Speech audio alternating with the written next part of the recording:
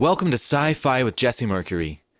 Ever since The Force Awakens came out, there's been one person that I have been dying to ask about the movie, to get their opinions.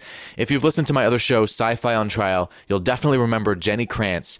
Her Star Wars story is very similar to mine, where we were both super into it when we were younger, and we read all the expanded universe novels and really kind of took in the universe in a very similar way, where it became very precious to us, and we both kind of wanted to live in the Star Wars universe as much as possible.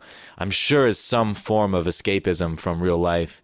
I know she mentioned bullying, and I was just such a weirdo when I was a kid. It was really hard for me to, make friends and be sort of accepted and normal in society. So, yeah, I mean, Star Wars, Star Trek, all these things were my way to kind of feel accepted through these stories and through these characters that I didn't even know, but, still feel accepted by them.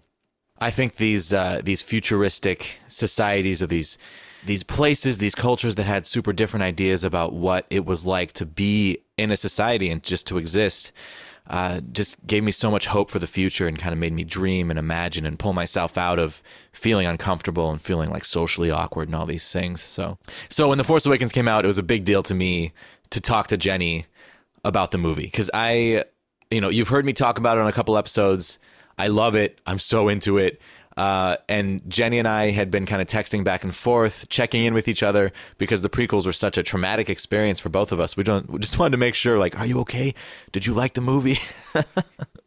And both of us, after the first viewing, were not as excited about it as we are now. We both really came to love it after repeated viewings. So we'll talk about that a lot in this episode. But basically, Jenny and I are going to talk about everything to do with The Force Awakens. We left out almost nothing that I can think of. I mean, we talked through the entire movie chronologically, and this episode is a monster. It's a beast. It's huge. Normally, I'd cut something this long into 2 parts, but I feel like, why not? Just give you the whole thing at once. It's ready to go. So I'll just be generous this week with podcast content. This thing is a fucking monster. It's huge, but it's awesome. I love it. I listen to these things when I edit them down, and I only cut out like maybe 10 minutes of the whole 2.5-hour conversation that we had, because it was just, a bunch of nerdy, gooey goodness that I think you're really going to enjoy. So here is Jenny Krantz and myself talking all the way through The Force Awakens.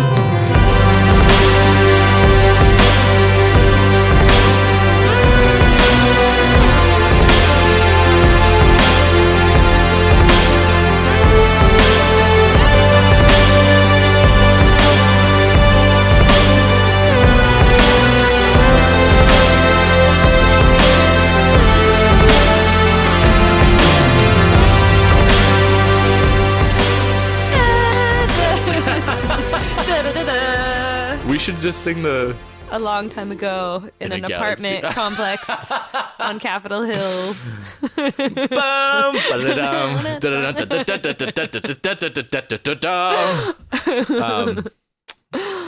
All right, so let's start. How's this work? You gonna talk first? Am I gonna talk?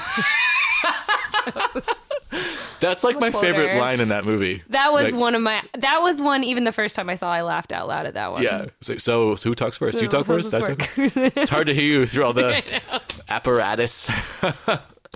Oh man. So I wanted to do this the first time I had you on Sci-Fi on Trial, but I want to tell the story about how we met, because it's such a funny event. So you work at the Rendezvous, and this guy Juan works at the Rendezvous. Worked, yes. Yeah. And he invited us both to hang out one night. And I think I was working. Was I hanging out or was I working? I can't remember. I'm not sure. Sometimes it's a hybrid. I'm like working, but I'm also having a drink at the bar and hanging out. It's probably one of those. Yeah. So I was there waiting for Juan to get off work, and he's bartending. Yes. And I did not know this, but you were also there waiting for Juan to get off work, because we were going to, like, your friend was coming to meet us, and we were going to go out somewhere. And yeah. I didn't know this at all. I just thought that Juan and I were just going to like hang out when he got off. So you and I are just sitting there next to each other, waiting for the same person to get off work, having no idea that that's what was going on. And we just, like, we didn't know who each other were. That wasn't a good sentence. But we just started talking about Star Wars. I don't remember why we started talking about Star Wars. Was it on the TV or something? Maybe. Though I bring up Star Wars surprisingly in a lot of conversations. Like I tend to quote it, or to one of us must have made some comment or something, and like ears perk up and like. Yeah, it's so weird because I don't generally start talking to people at bars ever.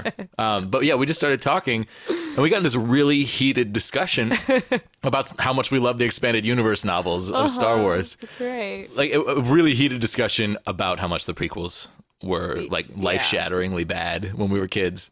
And then we realized eventually that we were there for the same reason, and then we ended up like going, I think we went to the upstairs. We did, yeah. And then we went upstairs and hung out for a while, and then we went to the upstairs. The bar. You're right. Yeah, the speakeasy. Yeah.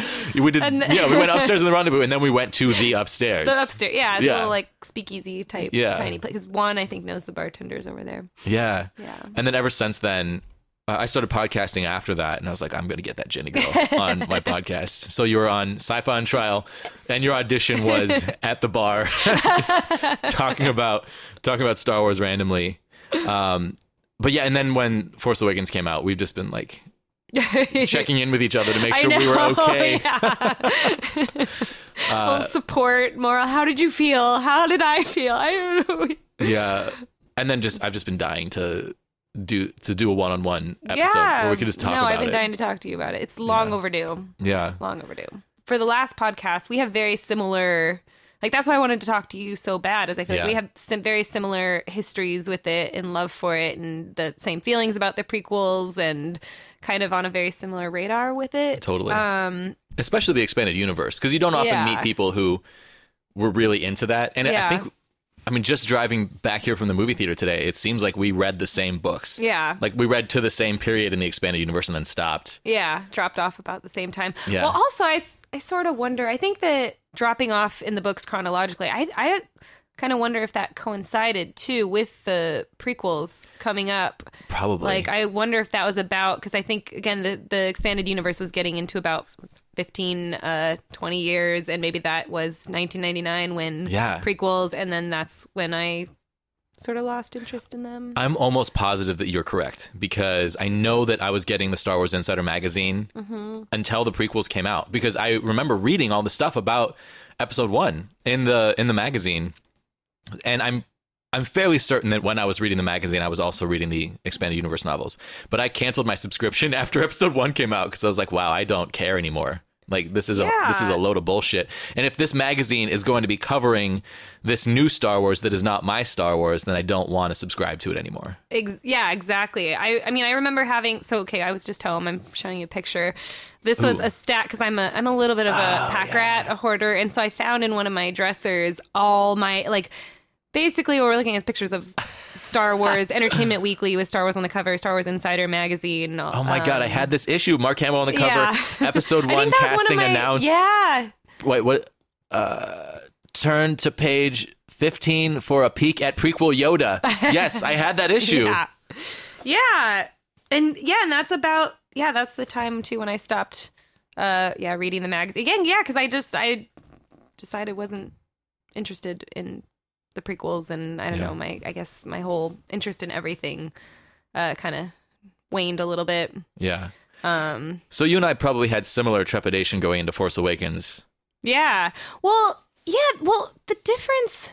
So I guess we can like talk about two, like I guess our first, because we saw it separately first time. My anticipation and my expectations for this one, I guess just because it's hard not to just compare, but we're different than even the prequels. And I think I even said in our last, time we talked on the podcast with the prequels, my expectations at that point had gotten pretty low from what I'd read, from what I've seen in the trailers. I was kind of, I was already worried about it. This one was the opposite. I had decided this is going to be amazing. I was jumping up and down.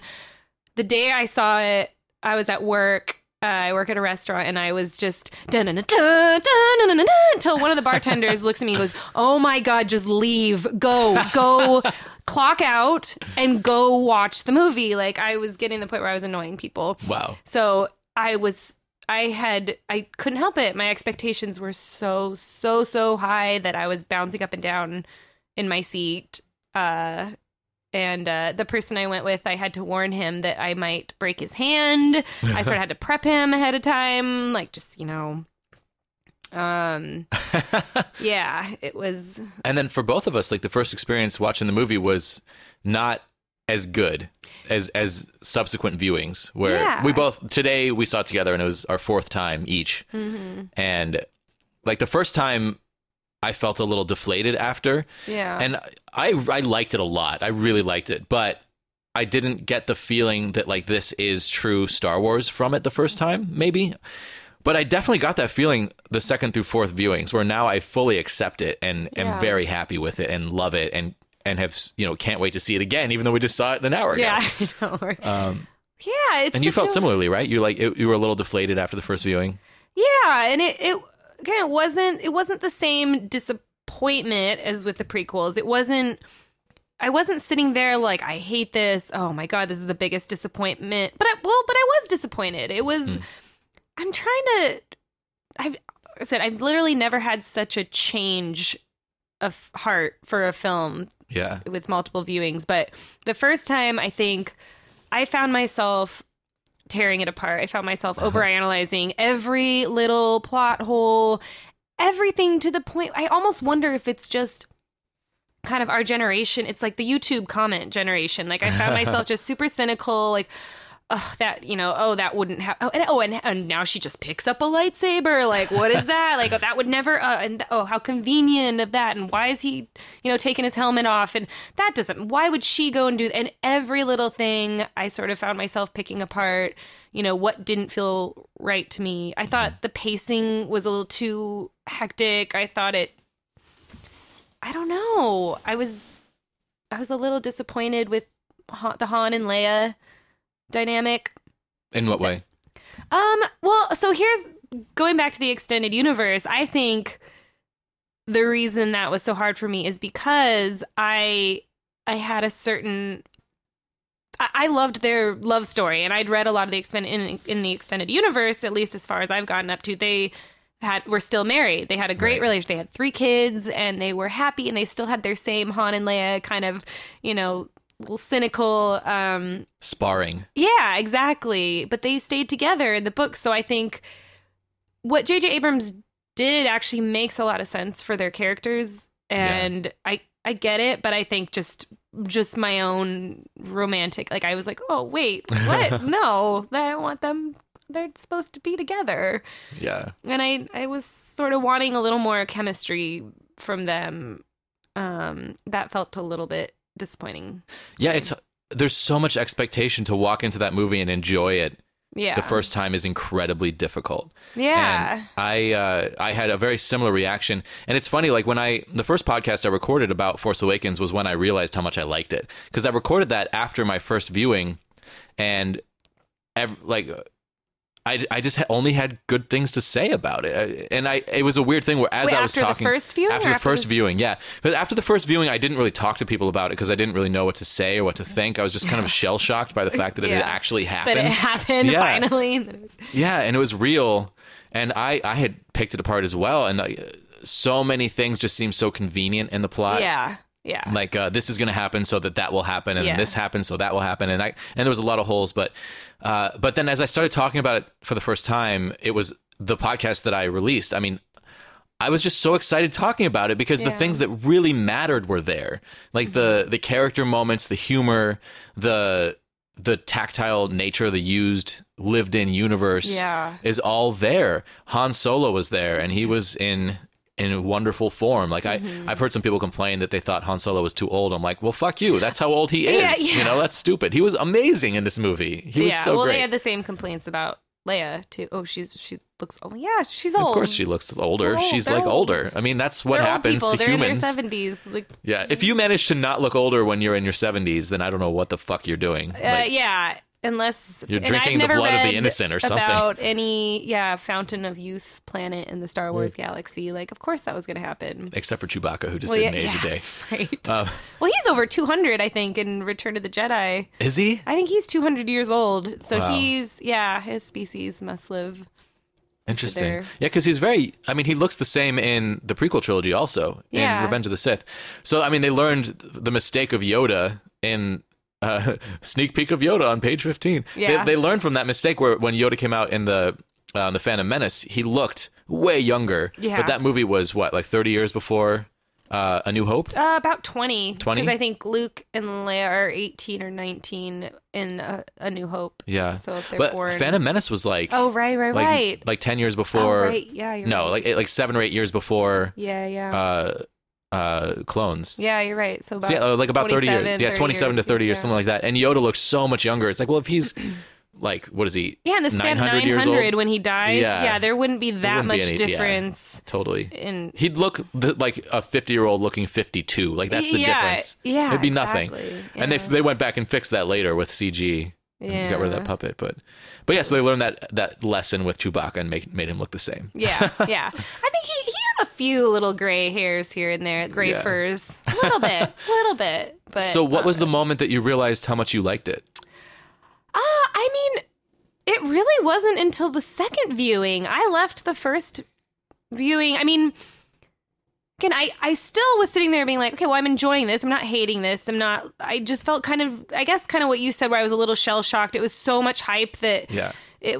I didn't quite know how to process it. I didn't know. I knew that I enjoyed it, but I didn't honestly think, well, I knew I was going to see it again because I already had tickets, but I didn't think it was going to become something that I would see. I left being like, okay, well, you know what? I'm glad it's out there. I'm glad new generation is going to have more Star Wars, but at least I have the originals, and I just need to accept that. It was like sort of, okay, I need to let go. My friend and I went off, and got some drinks afterwards and just dissected the whole thing. And again, we just couldn't help pulling everything apart.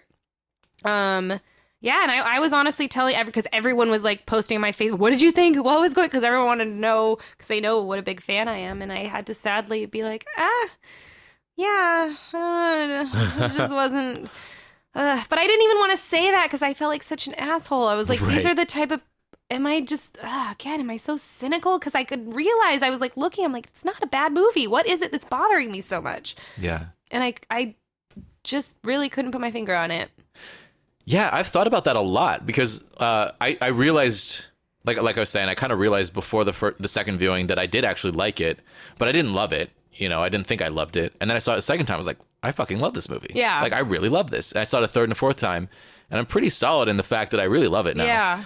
Yeah. And it made me think a lot about my first viewings of the original trilogy and just like my preconceptions and what I bring into movies, and maybe the fact that knowing what's going to happen in a movie, in a movie like this, where I have these huge expectations, Yeah.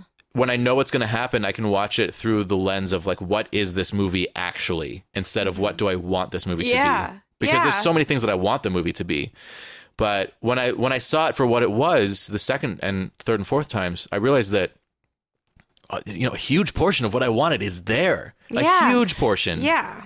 And that's something to celebrate. And once and that allowed me to accept all the things that I wasn't as wild about. But then I also noticed that a lot of things that I thought were plot holes were filled in by like throwaway lines of dialogue that I just hadn't picked up on. Yeah. Well, there were some things I think, honestly, after the first viewing, I was so busy picking apart things and kind of blowing off that, like, I remember being, I was sort of upset again about the lightsaber battle with Kylo Ren and Rey and Finn, and they pick up lightsabers and they can just fight him, and I wasn't even paying attention to the fact, and I know this isn't even like a small detail, but the fact that he was really badly wounded, Right. that Chewbacca's the thing that they kept mentioning and bringing attention to the fact that this thing is badass, like this Right. thing will destroy a stormtrooper, and Kylo Ren just took a hit Yeah. and is still fighing, which is actually pretty impressive. But Yeah. I was just, there's no way, I didn't like that lightsaber battle. Like, what is that? That's just, Yeah. you There's a lot of subtle stuff happening in that I missed. Yeah, and I had the Yeah. same exact reaction where I was like, well, that doesn't make any sense. Like, how could Rey defeat him? But another thing I missed is that, I mean, Finn gets his back sliced open. yeah. Like, he's really fucking hurt. yeah. I mean, very seriously injured. And I'm really curious to see how that's going to play out in the next movie. Yeah. And of course, like, I had forgotten, I mean, Kylo Ren, like, punching himself in the gut and bleeding. I love that. That was pretty, yeah. And for some reason, I think what happened is that I was a little, again, like shell shocked because Han Solo had just died. Yeah. So I wasn't quite picking up on the fact that Kylo Ren was that hurt. I think I might have even missed him getting shot. Yeah, because I don't remember. I remember seeing the blood on the ground, but I didn't really, again, didn't process it, and I didn't connect it in my head that, okay, that would have made him a lot easier to fight. Right. You know, I didn't, And then I remembered that I had the same problem in The Empire Strikes Back. When Luke fights Darth Vader and survives, I was like, no, Luke's not going to survive this fight. But the thing that you get at repeated viewings is that Darth Vader has no intention of killing Luke Skywalker at all. His intention is to reveal to him that he is his father and try to turn him to the dark side. Spoiler alert! And that's exactly what's happening in this fight. Kylo Ren is so intrigued by Rey because at first he's afraid of her. Yeah. Because she calls him out. She she turns the tables on him. Totally. And then when he meets her, he's afraid of her when he tries to like get in her mind, and she kind of gets in his. Yeah. And at the end of the movie, he wants to turn her to the dark side. He says, "You need a teacher." Yeah, yeah. So he is doing the exact same thing that Darth Vader did, where he is trying to just not get killed. He doesn't. And not kill this other person, but open up the dark side in that person, and then take Rey under his wing and make her his apprentice. Like that's what he wants to do. Yeah. And not for a moment does she even consider that, of course. And not for a moment does... Well, I still wonder about this. Like, does Luke ever consider going to the dark side in Return of the Jedi? Because they should have made it more clear that he was considering that, because that is a better story. Yeah. But I think that that's kind of the intention, but they really just kind of pulled their punches on it and didn't really show that that was even an option for him. Yeah, a little bit. I mean, I think he's still... You get glimpses of it. I mean, he grabs his lightsaber and tries to strike the Emperor, and Darth Vader guards it, or, you know, the Emperor successfully killing the Emperor engages is him. like the whole point of him being there.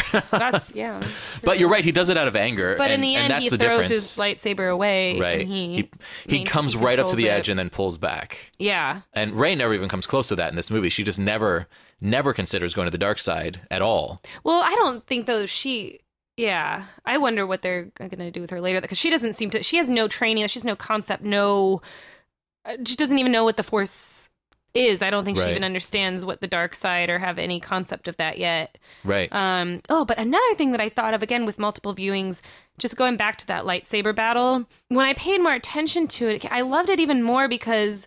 You know, again, first I'm like, well, Rey would never know how is Finn even using a lightsaber with no training?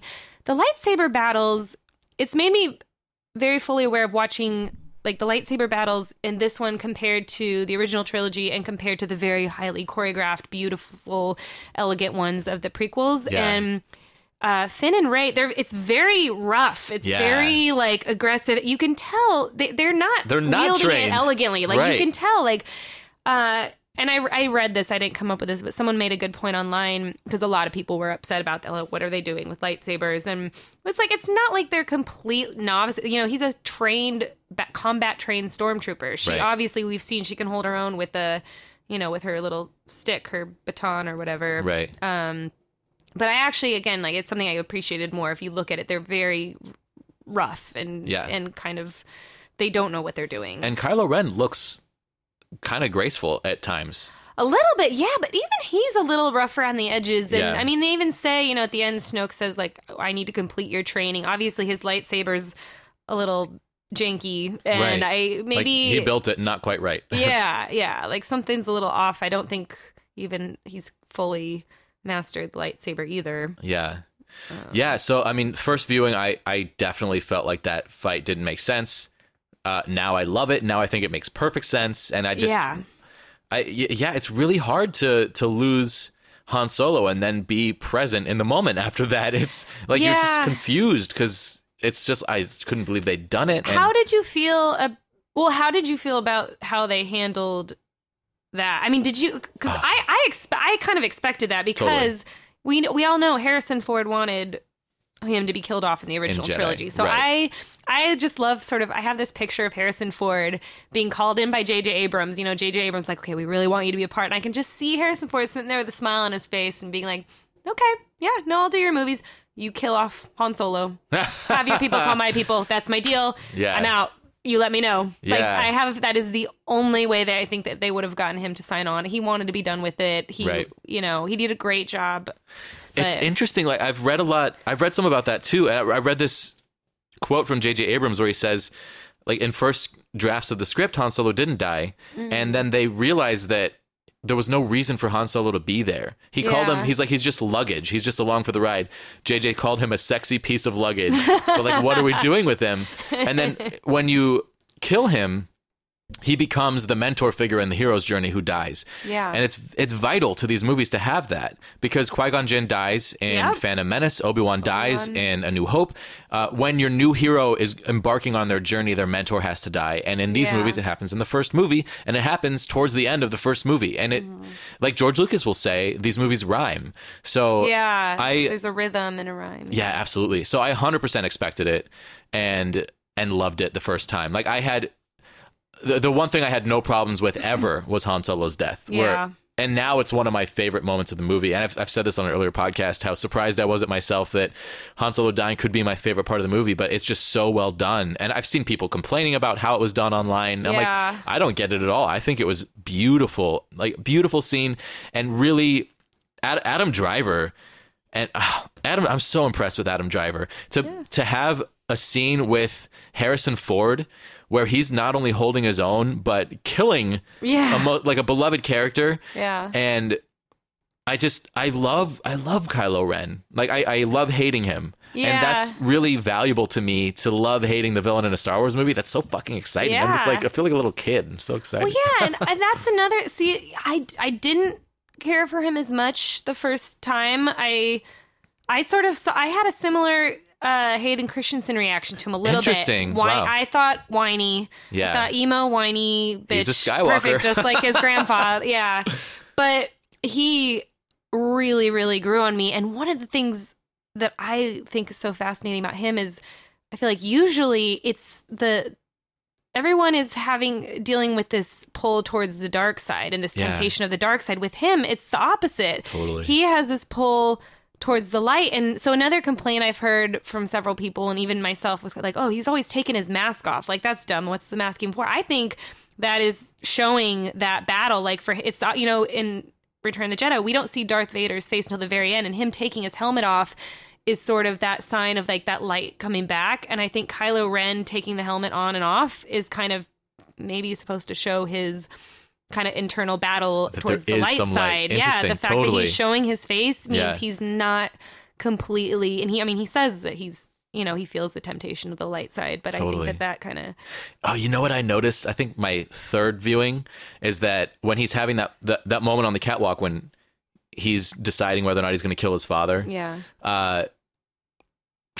They're trying to sell it that he's not going to for a second, and I never really bought that. But I actually think that maybe he was considering not killing him, because when they're on the catwalk, there's a little bit of light streaming through, and it's a beautiful shot, like light streaming through from the star as the star is being sucked into Starkiller Base. But when the light goes out, it turns red. Then it's just the red light on the catwalk, and that's the moment, I think, when he's surrounded by darkness, is when his facial expression changes a little bit. He hardens, because he looked like weaker, like his lower lip was kind of trembling.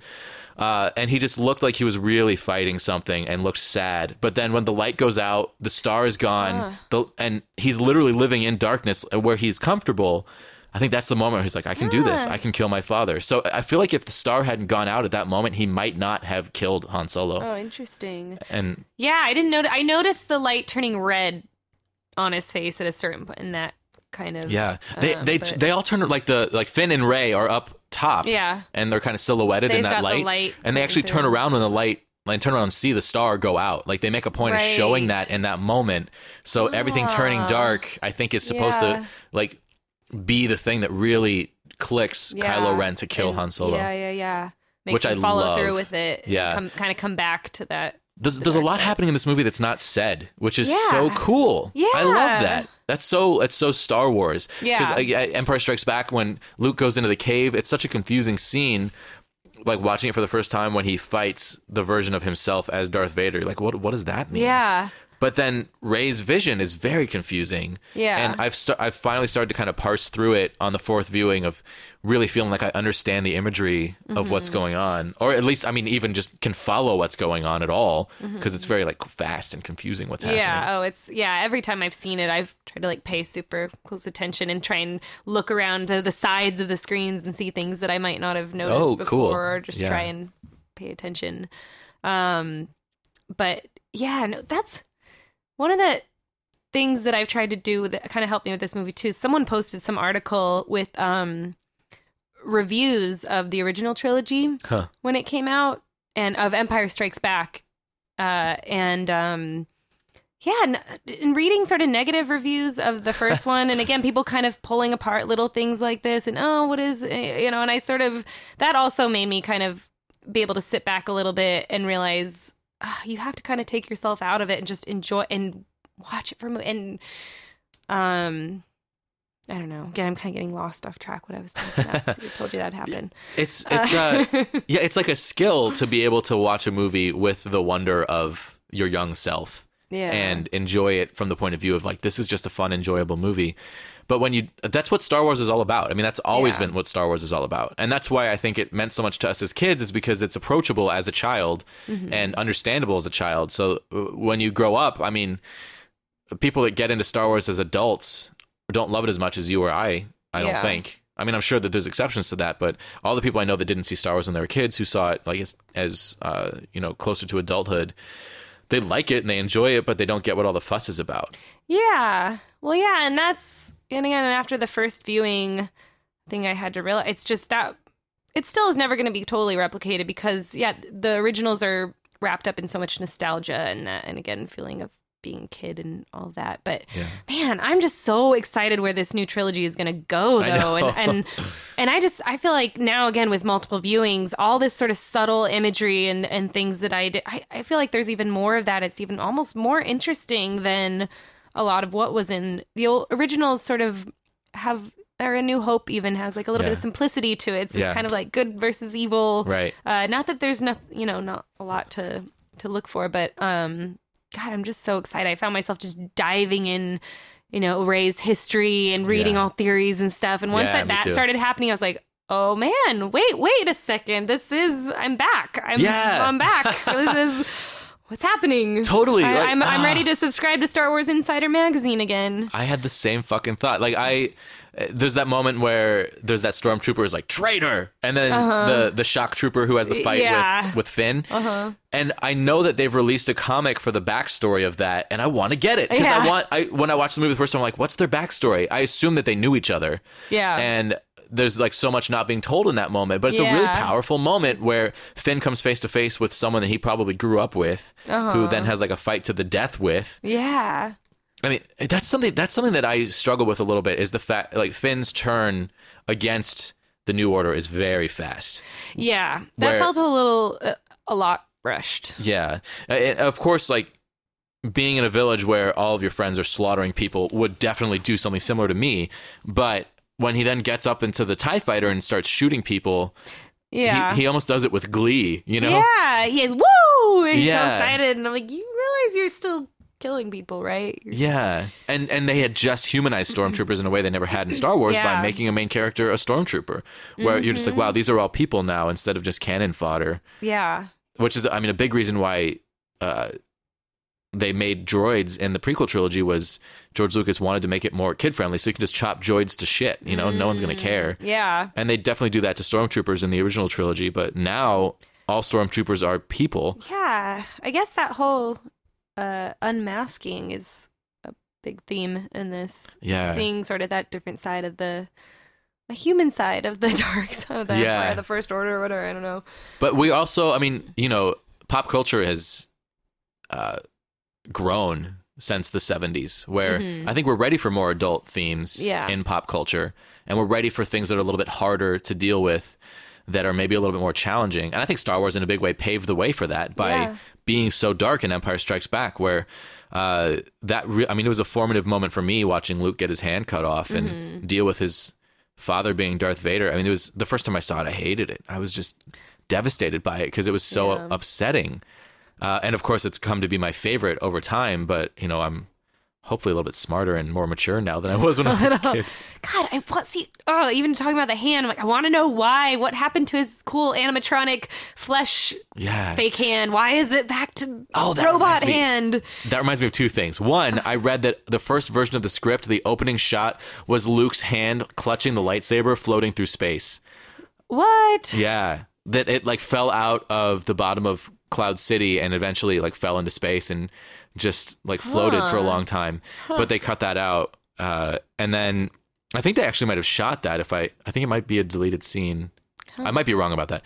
And the other thing that it reminded me of is that like Luke's metal hand is proof that in Rey's vision when she sees R2-D2 that is him. that was Luke. That was a connecting. Yeah. And Luke touching R2 as if he's kind of transferring information to him somehow with the Force made me realize one of the things that was still bothering me multiple viewings in was R2 waking up towards the end. Yeah, but that was now one I'm of those thinking kind of maybe little Luke did it. Like maybe Luke woke him up. Yes. Yeah. Sorry, I'm excited. No, because I had that same thought recently too. Because I had a similar sort of. I was like, I felt like Han's passing, the mourning period for Han dying, I thought was a little short. Like it was kind of like, Leia feels it, everyone's sad for it, and then R2 wakes up, and I was like, whoa, like, again, kind of convenient timing and everything. But now, so you said, I wonder if Luke felt that and felt Kylo killing Han and thought, okay, it's time. Like they need me now, or it's time to get back. Yeah, good point. That he sensed that, and that is so it wasn't just a plot convenient. And that's also what I keep trying to remind myself with a lot of things that I had or like that doesn't make sense or blah, blah, blah, blah, blah. Okay, it's the first movie. A lot of this might be answered. On the same vein, another plot point that really bothered me the first time, which was kind of cleared up within the first viewing, was Han showing up immediately after they got the Millennium Falcon off of Jakku. Again, another kind of convenient, like really? Which they tried to explain by saying, you think we can, like you think it's a coincidence that we found you? But so here's, even on the first viewing, something that I was thinking was Han seems to know who Rey is. Like the way does Leia. Leia seems to know who Rey is too. Yes, exactly. I feel like they know who she is. Yeah. And he looks at her when she says, "I've never seen so much green." He looks at her with this. His acting is so fucking good. He looks at her with this like moment of shock, like, "What have I done to this girl?" Yeah. But then this moment of acceptance, like, "Well, that had to be done. Fuck the universe," Yeah. and Leia totally looks at her the same way. And so I think there's definite recognition. There's a recognition, and there's. God, that's one thing I have to say. All three of the original actors did really well with their saying faces. A lot in their face. Even Luke's teeny tiny. Every time I see Luke in multiple viewings, I'm like, man, there's a lot behind those eyes and in that expression, and that like you were saying a whole lot, and I was so impressed. And even I think Carrie Fisher was the one I had the most problem. I just felt like she wasn't quite Leia still, but she still had her moments. There was I don't know. I really liked her performance. I was actually pleasantly surprised by her performance. Really? Yeah. Just because I've seen a lot of interviews with Carrie Fisher, and she's like this incredible hot mess, and she's wonderful. She kind of owns it, though. I love it. I know she totally owns it. Like her dog Gary. She's doing this like hilarious press tour, but I'm like, she's so far removed from the young Princess Leia that she was, that I was thinking that it was going to be like awkward or something, and it wasn't. It was. I thought her performance was fine. It wasn't like a great performance, but I thought it was fine, and I was very pleasantly surprised by that. And I really don't have any problem with it. Yeah, I still see, that's one thing. Even with my multiple viewings, I still don't. I don't know. I'm not sure what it is about her. There's just something missing to me. Han Solo, I was even, again, first viewing, wasn't even sure about him. Again, now that I can't remember why, because I think he's just got a spark in his eye. I think he's fantastic. He killed it. And it doesn't bother me as much about her, but there's still, there's something about, like, you're talking like, there's something still tonight. I do think it is just the life that Carrie Fisher's I hate to say this. I hate to say this. I think that they might have done digital makeup on her face. Really? Yeah. I didn't notice this the first time, but in repeated viewings, I like looking at the corners of her mouth. Something looks a little Something CG is off to me. about her mouth. That's Yeah, the, I think that's that- the main thing that I think they might have like digitally I de-aged her wonder. mouth, Aw. and Yeah, which maybe. bothers me. Like at first, I thought that they used tabs, which is where they like kind of tape your skin up in your under your hair and your scalp, which I learned about when I watched Fringe when they did an episode where Walter is younger. What's his Peter Denethor from Lord of the Rings? Oh. Yeah. What's his name? I didn't know He's he was- such a great actor. But I listened to a commentary and he was talking about how they de-aged him by using tabs, by like pulling his skin back to like kind of make his face look younger. Yeah. So I thought that's all it was with Carrie Fisher. But on repeated viewings, I was really watching her mouth and I thought that maybe there was some CG there, which Maybe. really bothers me. Like let her Yeah. look old. Yeah, because it was fine. When I first saw images in the very brief clip we got of her, I was like, yes. I was like, she looks older. She looks, Yeah. I mean, God, she's a general now. You want to see that she's seen some shit. She's had, Yeah. she's not a princess that lies around, with her maids Totally. waiting on her. And like people get older, men are allowed to get older, and women, women aren't. are not. And it's like no one is going to be talking about like Harrison Ford's face sagging with No. age, but they will talk about it with Carrie Fisher, and Carrie that's Fisher. Yeah, which is so ridiculous. unfair and It's frustrating. ridiculous. So Well, that's why I hate to I- even say that Well, I thought I it was know. CG because I don't want people to be looking for that. Yeah. But I did think that. Well, that's why I felt bad about even speaking out that I was unhappy with her. And when I sort of was making fun of her mouth, like I felt she just felt very. I'm like, it's not. I don't know how to say that without. It's not the age thing. Like I'm glad Yeah. that they've aged her. There's just something off about her. I still can't quite. She just seemed out of all the original. Well, again, Luke. Not that we have much to go on with, but she seemed just a little off to me. But again, Yeah. it was also, I think, there was something about their relationship that just was so not what I expected that I'm still having a hard time letting go that wasn't how Interesting. I wanted it. And I really appreciated that actually, and I was the same as you, where I have these preconceived notions of what the Yeah. relationship was like because I read all those expanded Yeah. universe novels. But it's still because I stopped probably like 20 years after Return of the Jedi, about where you stopped, yeah. or maybe even earlier. I'm not sure. It could have still happened in the expanded universe that, like, they could have, from as far as I read, they could have broken up. Yeah. And it seemed like they'd only been broken up for, I would guess, like 5 to 10 years. I don't think it was that long. we don't know when he Yeah. turned, but the thing, it's like, I understand, and if anything, it makes so much sense for their characters. And what I do love about it, it's a very interesting kind of, because very rarely do you get to see what happens after Happily Ever After, and the Disney right. movie ends and the princess gets whisked away and it's Han and Leia and, they're hugging and you're like, oh. And this is real life. And Yes, it makes sense totally. for their character. They are both very strong-willed, stubborn characters. Fiery people. It actually is more likely that this is how, that Right. something like Kylo Ren in that event would have torn them apart, and the fact Han running off and going back to smuggling and Leia kind of focusing on work Yeah. makes total sense. So I can't Yeah. really be upset about it. Again, it was just that kind of, it was hard for me to let go of that on the first Totally. viewing, but Something else I kind of liked about that was that, absolutely not to discount your experience of it at all, but in Return of the Jedi, I had always been a little frustrated that Han seemed a little toothless in Return of the Jedi, where he can't even tell Leia that he loves her when he's about to be frozen in carbonite because he is so stubborn, Yeah. Like he's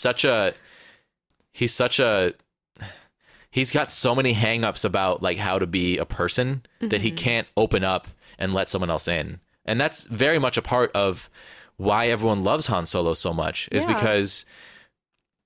because when he kind of lets, in that moment, he lets it slip a little bit like that. I know, that he loves her too because Yeah. of the way it's delivered. yeah. And that's why it's such a brilliant moment in cinema, is because saying it any other way would be untrue to character, Well, yeah, saying I and love that you was too would be, ad-libbed, right? That was his idea. yeah, I recently read the making of Empire Strikes Back. It was not like ad-libbed on set, but it was like something that he presented to the writers.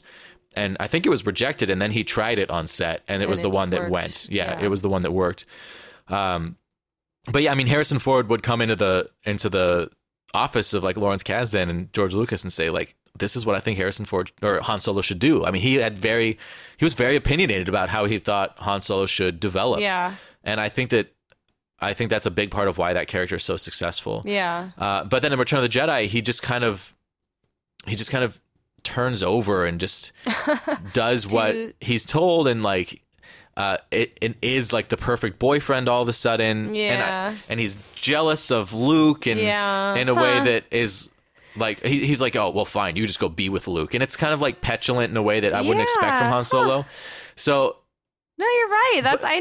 I hadn't really thought about that. But the interesting thing is that if you put that in context with him and Leia ending their relationship and then him going back to smuggling, it actually works more for me. It makes Return of the Jedi work better for me because it's, like that wasn't really it's not the end. Yeah. And that's or yeah, it's not like a happily ever after moment. Yeah. Because they're going to break up eventually. Yeah. And they're going to break up over something that's incredibly traumatic and very like real and awful for both of them, that drives them back into their like less mature selves. Yeah. And I think that's a really good like look into life and relationships. And I mean, whenever I go through something really difficult, I always turn back to the things from my childhood that made me comfortable, or the things from when I was younger that made me comfortable. So yeah, it brought a realism to their dynamic, or brought their dynamic back to a realism that I've always really appreciated. Yeah. I've definitely, it makes total sense, and I've made my peace with that part of it, for sure. And I wonder if they're gonna, God, I just can't wait for episode 8.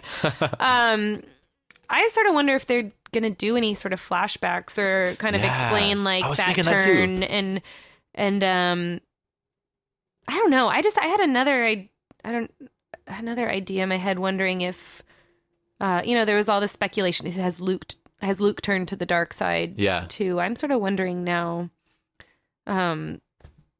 Obviously, I mean, when we see him, he looks very Jedi-like. Right. I don't know. I'm wondering if he had a turn as well, or if he was somewhat responsible for Kylo Ren turning? For Kylo Ren. Yeah, if that's, or maybe, I don't know, another reason why he isolated himself. He didn't trust himself or something, or... I have been thinking the same exact thing. I was so on board with the Dark Luke theory. Yeah. I really wanted it to be true in a way, because again, like, I really felt like he needed to struggle more in Return of the Jedi. Like, I love Return of the Jedi, but there are things about it that were disappointing to me, that remain disappointing to me, that I felt like they could have gone a little bit further with the darkness in that story and made it more effective.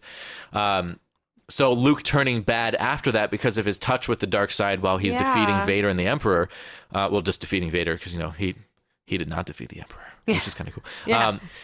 I liked that. I liked that maybe like the redemption story of this new trilogy will be Luke himself. Yeah. That could be great. So I have a new theory. What if Luke is Snoke? Oh gosh. Because Snoke is just a hologram. I'm just like grasping at straws, trying to hold on to the Dark Luke theory. But what if like Luke has isolated himself and is running the First Order from this planet, and where he's like on this little island in Ireland. Yeah. No, and then I mean, and even this whole him deciding to be found could be kind of a ploy, like the right moment. He's like, okay, I need to now, because I mean, that's Palpatine was, the good guy, or just in disguise for a long time. So Luke kind of trying the same tactic, become one of them, he's would have been the most trusted, person in the Republic. But yeah, Snoke, I am curious about. I mean, there's the theory that he's Darth Plagueis. Yeah, Plagueis. They have like explicitly come out and said that that's not true. Oh, really? Which is a I didn't bummer. read that. Andy Serkis came out and said that he is not Darth Plagueis. They've done this before with, Khan and John Harrison and Star Trek Into Darkness, so who knows? But I liked that theory a lot. I was really into that. I thought that could be super cool. Yeah, I thought that would be... Here's the other weird thing that this movie has done.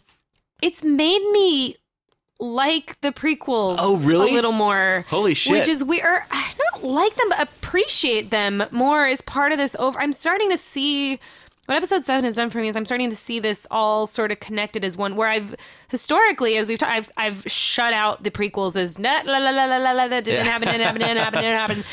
And now I'm sort of starting to appreciate them for what they are, and I kind of almost want a little bit of connectedness to them. I want there to be kind of an overall arc. And I thought the whole him being Darth Plagueis would have been really interesting to connect. And I don't think that I don't know. I don't think that he needs to necessarily ignore the prequels and pretend that they didn't exist, but kind of give, I don't know, like I said, something about the lightsaber battles in Force Awakens, for instance, is, I don't know, it started making me think about the lightsaber battles through each trilogy and how unique they are. Like for this one, again, this kind of rough, kind of awkward, and then A New Hope, or the original trilogy, sort of somewhere in between. You have that awkward kind of old man Darth Vader, Obi-Wan lightsaber fight. There's some elegance. You see a lot of Luke's passion, and then the ones in the prequels are just the most beautifully choreographed and elegant, and I don't know. So there's I something totally weird is happening with that. It's interesting you say that, because I had a moment today when we just watched it that was the first time where I actually, like, something happened that made me like the prequels better, which had not happened at all for me thus far. And actually, like, my first viewing, the prequels were detracting from the movie for me, because the very first shot of the movie, when you have that Star Destroyer coming across the screen and then a couple of ships come out and fly close to you, you know what I'm talking about? Yeah. Those ships, when they fly close to you, look very CG to me, and the Star Destroyer looked very, like, it looked like a model. I'm sure it was CG, but it looked like a model, and it had that realism that a model would have. But those ships, like, flying impossibly close to the camera with impossible smoothness was a very prequel looking shot, and immediately my brain goes, oh fuck it, it's CG, I don't like it. Which is what I've been trained to do, because I dislike the look of the prequels so much. I mean, there's a lot that I like about the prequels. I'm down on them so often, and I never talk about what I like about them. There's plenty that I like, but I don't like the visual style. So my first viewing of Force Awakens, that was hard for me, and there I'd say like 90% of this movie, that was not an issue at all. But 10% of the movie did harken back to the visual style of the prequels, and it was difficult for me to accept. But then today, something switched in my brain. You know, the shot right after the battle at Maz Kanata's place, when Leia shows up for the first time. They land in a transport that looks a lot like a transport that Obi-Wan and Anakin took in Attack of the Clones, right before they go to visit Dex at the restaurant. So I had this weird moment. I'm like, well, that does look like that transport. And then my brain just went off on this weird tangent. We're like, well, I guess some of the technology from that more elegant era would have survived.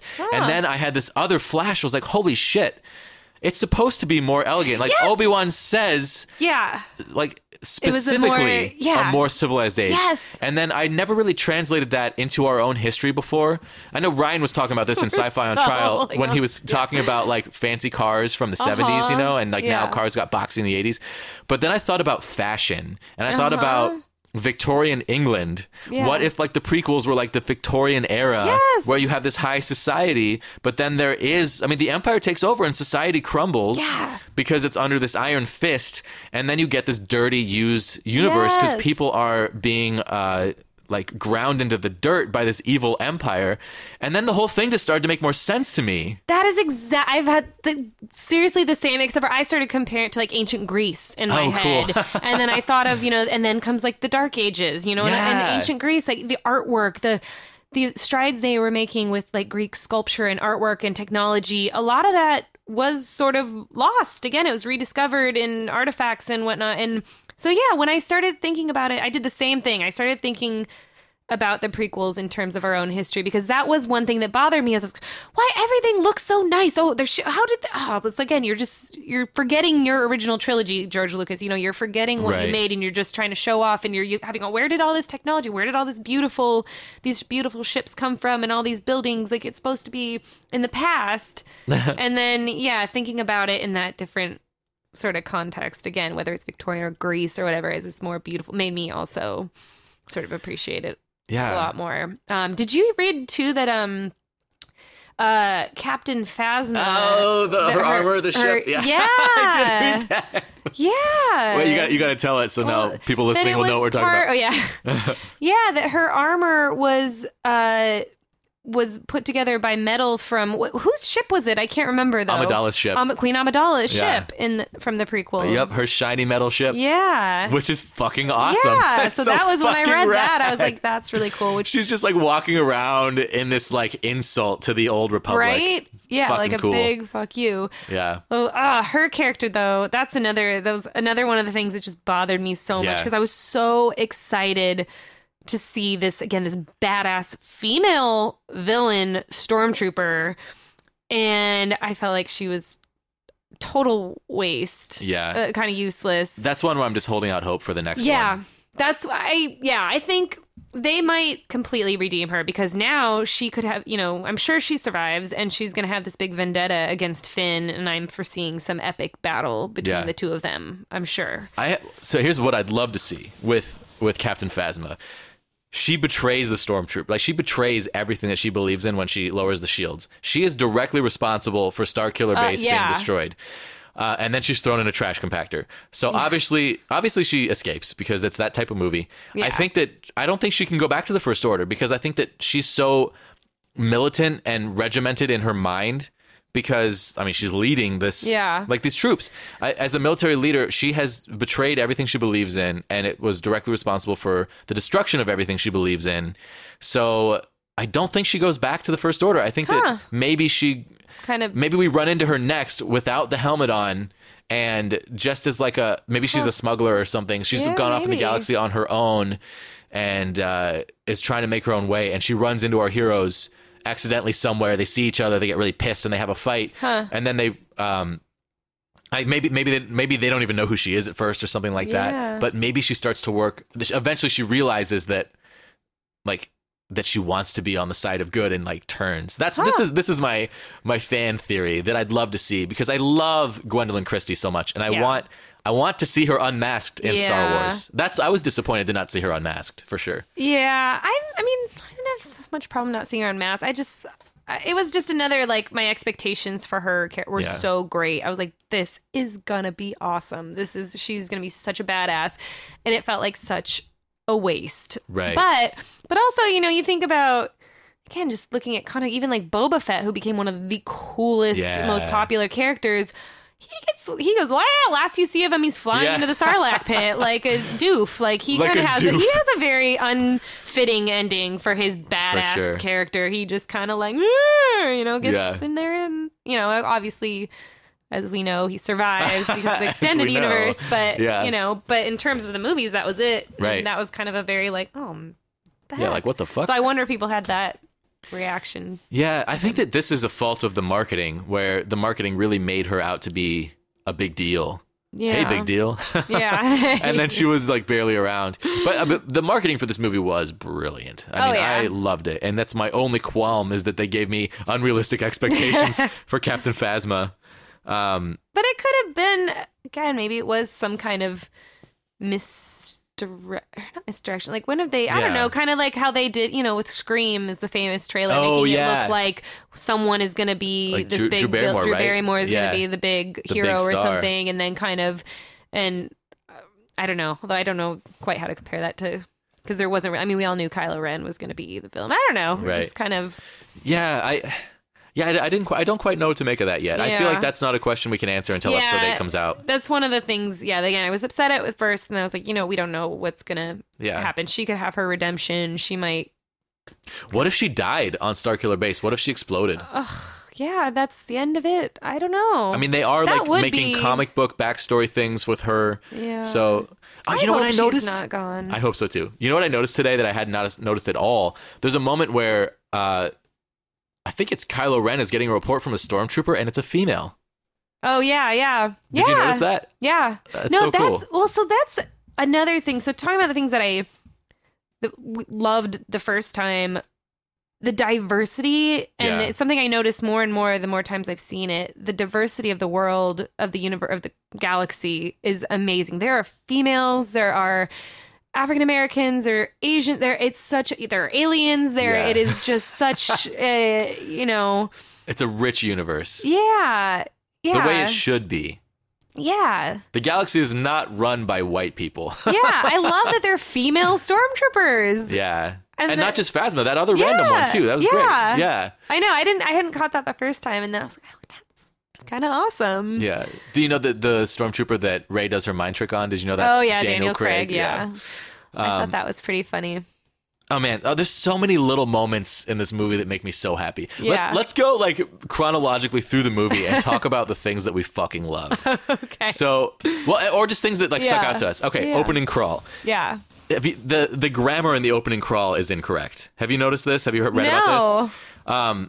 There's like something about Leia's trying to find her brother Luke and bring something to the galaxy or whatever. There's supposed to be a comma after brother Luke, comma, and. Oh, really? Like it's a run-on, it's a not a run-on sentence, but it's like it's incorrect grammar.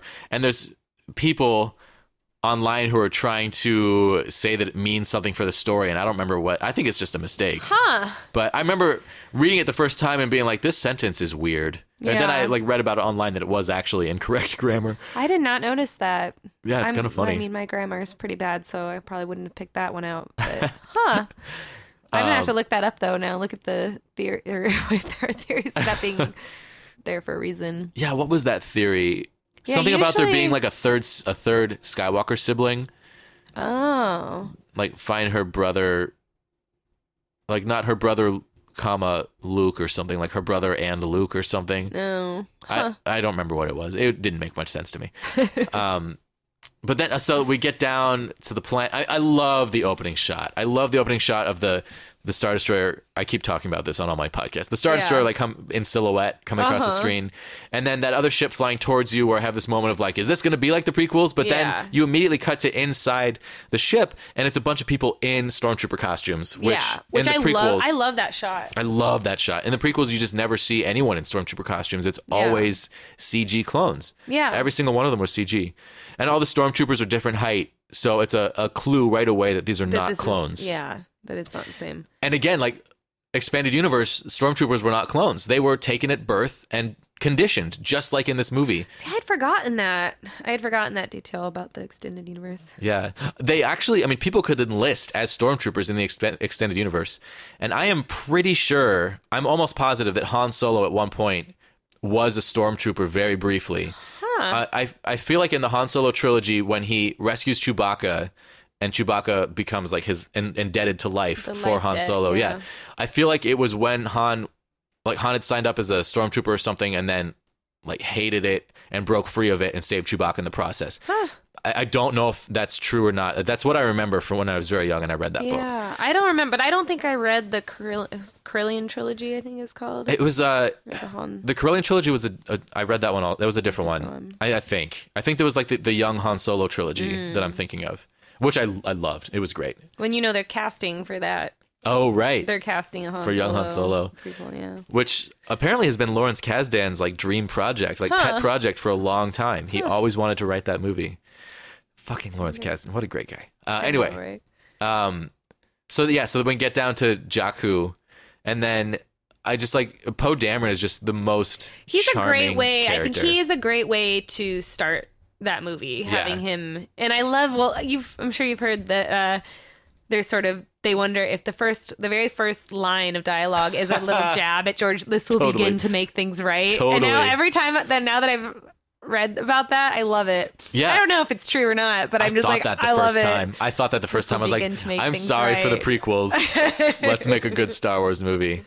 That character's name I think is Lars von Tekka, which they don't even say in the movie. Yeah. But Max von Sydow is the actor. I loved that character. Yeah, well, the brief time that he's there. Yeah, he was like super effective at like feeling weighty. Yeah. You know?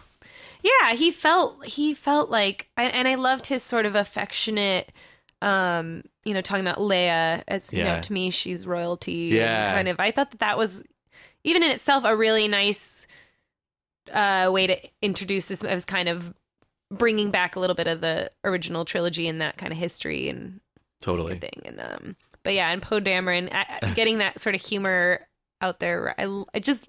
Every time I see, I love it. How's this go? You gonna talk? Do I talk? Yeah. Do I talk first? It's hard to hear you under that mask. Like, just like a great. I don't know. I thought he was great. He's incredible. Yeah, a couple episodes ago, I went on and on about how he's just the best. Yeah, I think he's a very good. He adds, because that was one of the things that the prequels were so lacking is, I'm sorry, you need a Han Solo type character. Right. It's just someone that's going to be there to scoundrel of like some kind. bring Yeah. you back down to earth and remind you like, hey, come on. There was no one really funny in the prequels. There was Right. no one-liners. There was no... It was all Jar Jar and he wasn't funny. Oh, yeah, Yeah. exactly. Yeah, you need.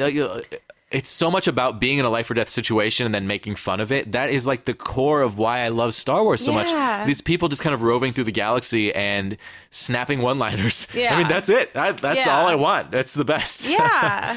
And yeah, Poe just nailed it, and Oscar Isaac knocked it out of the park.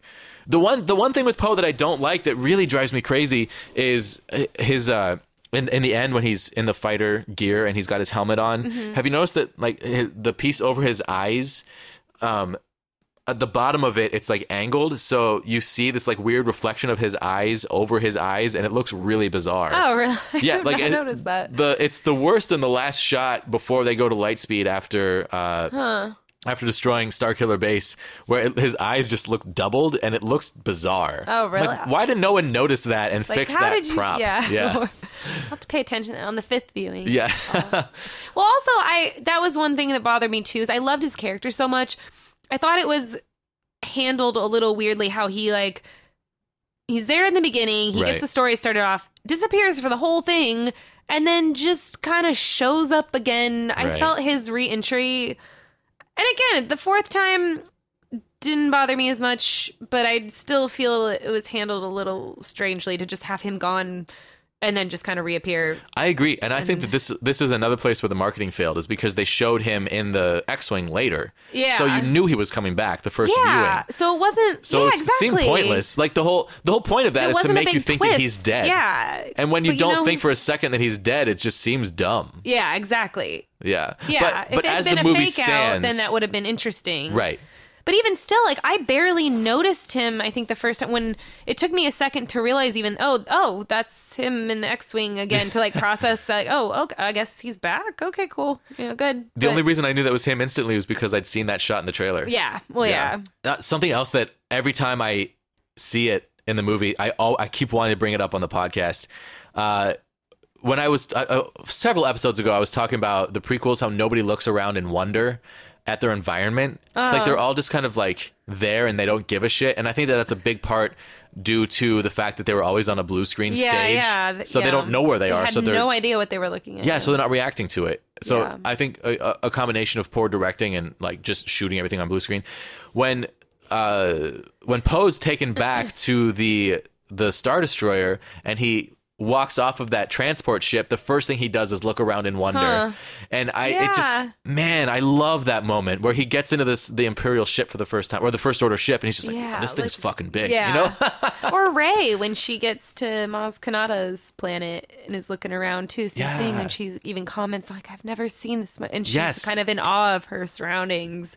Totally. I love it. I love it so thing. much. That's so intrinsic to what I loved about the original trilogy is Yeah. going to different places and being surprised at them and having the characters be surprised at them. And they nailed that in this Yeah. movie. Well, yeah, and that, oh God, again, part of the reason I felt like such an asshole not liking it the first time around is then I look at him like, wow, he actually, all my complaints, so many of my complaints about the prequels, he really did take such, me personally, because he was, I'm sure he read my letters and he did this all for me personally. But like, really, he did such a good job of making this feel tangible. Like I loved Jakku. I loved every that little bird pecking. Oh, the bird at pecking. the Kargas, Yes. I love that can't bird. Remember his name, but the one that captures BB-8 at first in the net on his little transport animal. Yeah. That she speaks. Oh, yeah. It's What's just, his name? I know. I can't remember when she's speaking to him in his own I language. love that guy. I love that guy. I it. wanted the action figure, you know? Yeah, all of them, but they were so well done, even better than the originals. I Yeah. feel like the puppets were way more believable, Amazing. yet still so physical and just so present. Like I loved them. I loved the world. Big pig thing drinking out of Yes. the trough. I think its name is Hogswaddle. Yes. That looks so real. It's amazing. Like that's one of the best special effects I've ever seen. And I can't tell. Did they just build something that large, or was it forced perspective and that thing was smaller? I couldn't tell. not sure. I It couldn't looks so tell. fucking real. Well, and I think what's his name? God, the the dealer that gives her rations, her port. Unkar Plutt. Yeah. Yeah. I think I read he's a combination actually of Right. puppet and some CGI, Yeah, which his you can face is kind of kinda tell. CG. Yeah, You it's a can little tell. bit. You can tell. It You can bugs tell me. a little bit with him. Yeah. Yeah. Where I feel like almost they maybe could have just made him Made him a puppet. a puppet. Totally. But even still, he's still much more believable. Yeah. He was no Jar Jar. It was no. Yeah. it was- That's Simon it didn't- Pegg. Yeah, Simon Pegg. Yeah. That's the actor that I was trying to. Yeah. Yeah, and then the watching the movie with you was super fun because I think we kind of were tickled by the same things. But like when BB-8 rolls away from the massacre in the beginning of the movie and that weird alien pops up from out of the sand with the glowing red eyes, Yes. you and I both kind of squealed a Yeah. little bit. That's just so, I mean, it's so perfect. Yeah. Oh, And it was so. Someone was saying something about like, I have no idea why that creature was there. I'm like, exactly. That's Yeah. exactly why it's great. You don't know why he's there. Yeah. And they did it sparingly. I mean, they didn't overdo it. Like the prequels really overdid it where those things are Yeah. everywhere and you stop caring. So cluttered. Yeah. But also that guy it was one of many. It was like nice. I felt like well done little nods to Totally, the original. Like yes. that's completely the character. I think he's the first alien you see in the cantina scene on Tatooine that pops his head up like Oh, this and kind yeah. of turns around and goes like Totally. this. If you I watch didn't the pick that cantina up. scene again, it's almost an identical. I don't know if it's the same species or not. I'll have to watch it again. Watch the original again. But that made me. It's that little. Do do do do do do Yeah. do. He's the first alien you see pop his head up in the cantina scene. That's so cool. I Which did is not a pick that nice, up. Very subtle little reference. Yeah, it always reminded me of that one creature that's like outside of Jabba's palace in Return of the Jedi. yeah, That yeah. like sticks his tongue out Yeah. and catches something. Yeah. Which is totally a Jar Jar thing to do now that I think of it. But yeah, he showed so much restraint. Again, you pay more attention. Right. And each one of these little aliens means so much more because there's not a bajillion of them everywhere. It's not so overwhelming. Right. It's realistic. I mean, it's a desert planet. They're not, it's not, everything is not cluttered. Yeah, and something else they did a wonderful job of was setting up relationships in seconds. The best one, in my opinion, being like Poe and Finn. Yeah. Where it's like, you need a pilot. I need a pilot. Yeah. And then they're best friends. Yeah. And then they go on an adventure together. Yeah. And that's like something so magical about that because I think we've all kind of experienced this where we meet someone and we just feel a connection. Yeah. Like that's someone that we're going to like I'm going to spend time with, or I'm going to like have something more meaningful with. Yeah. But on a galactic scale, we're going on an adventure together. It's just so much heightened. Yeah. And it's something that I just love about life and I love to see in movies, and Star Wars does it better than anything. Yeah. I mean, just like a random meeting between like Luke Skywalker and Obi-Wan Kenobi in the desert just starts off this incredibly epic journey, and it's stuff like that I just really, really, really love. Well, and I loved Rey and Finn meeting too, and I really liked their dynamic. I love her hard. I love that he keeps trying to like hold her hand and like come with me. She's like, what? Let go of my hand. Like, why do you keep doing that? Like, what is this? And again, sort of setting it up as like a very timely modern for our generation. And there is this whole all the feminists and that females can be empowering, but it was done, I felt like, not a knock you over the head kind of way. But very humorously. But very funny. Just kind of like, no, it's not that type of story. Like, what are you doing? Like, and then the fact that she has to like extend her hand and pull him up. Yeah, like he gets knocked out for a second and he wakes up and the first thing he says is, "Are you okay?" And she's like, yeah, I'm fine. Yeah. Yeah, get up. I mean, the escape. So we just watched it in 3D in IMAX, which neither of us had done yet. Yeah. And it was astonishingly awesome. cool. Yeah. And then the escape from Jakku was the only scene in the movie that was full IMAX, where it was like floor to ceiling screen, where the aspect ratio of the movie actually changed and got bigger. And it was so amazing. The escape from Jakku is one of the best parts of the movie. And one of the coolest action sequences that I can remember ever seeing, where like you're running away on the ground and then you try to grab a ship but it explodes and then you get into the fucking Millennium Falcon. Man, I loved that. I loved the introduction of the Millennium Falcon too, and just the jabs. I've never like like a ship gets so much shit Yeah. talk about it, and oh no, take the garbage can. Oh, she's come got on, it where it like, counts. Yeah, I loved that. Yeah. I love that entry, and, and having the little tarp over it, even, and you can almost see the dust flying off of it and everything, And it looks filthy inside. yeah, oh yeah, Yeah, it's like even more of a piece of shit than it ever was. Yeah. But still the best ship in the galaxy. so great. Yeah, and like their teamwork and their like both of them being so unsure of themselves. Yeah, I love their kind of, oh, you can do this. You can, I can do this. I can do this. Yeah. Which reminds me of like Finn and Poe escaping from the Star Destroyer and him being like, all right, stay calm. Yeah, stay I know. calm. I'm calm. I was talking to myself. Like that type of humor is so on point. And Yeah, it was I don't know how you really write that well- kind of shit. It's so great. Really well done. It's like effortless and perfect. yes. And Yeah. it has to be. It can't feel too forced or too like trying too hard, Yeah. I guess. Yeah. And then, I mean, something else I thought. So then we get to Han Solo. Something else I thought about with Han Solo is that, like, well, I do think that like Han and Leia knew who Rey was, and I am actually wondering if maybe, this is a little out there, but what if Han left the Millennium Falcon on Jakku for her to escape with, like, Yeah. but like because he's right there. I mean, he comes in seconds, and I know he kind of Yeah. explains that. But what if he knew the ship was there and was waiting for it to leave? Huh. Because I don't know. That's probably stretching it a little far. I was trying to explain away the fact that he could show up immediately, and the only thing I Yeah. could think of is that he had been waiting for her to leave the planet on the ship that he'd left there for her. Or maybe it wasn't even, yeah, maybe not even necessarily waiting, or he didn't know exactly, but he had kind of stayed in the system, almost watching over her the same way that Yeah. Obi-Wan watched over Luke. Totally. Like he wasn't, yeah, it was a little bit of a he didn't know what she was doing right then, but he was in the area and he had his eye on that ship and Yeah. on her too, Yeah. and maybe was aware of, was keeping an eye on her. Again, Yeah. kind of watching over, and that was, maybe that was also part of why he left. You know, he went back to smuggling, but it was also to kind of be that guide for Urka, again, from Just a that- distance. yeah, keeping an eye on the her. eyes over the shoulder to make sure she's still doing okay. Yeah, whether she's his niece or Or daughter. something. Some So, people yeah. still think that she's Han and Leia's daughter. I was convinced of that my first viewing, and that's actually why I was thinking that he had left the Falcon there for her, because Han Solo's not leaving the Falcon for anyone unless it's his daughter. Like that. Yeah. That's my thought the first viewing, and now I'm kind of like veering away from that.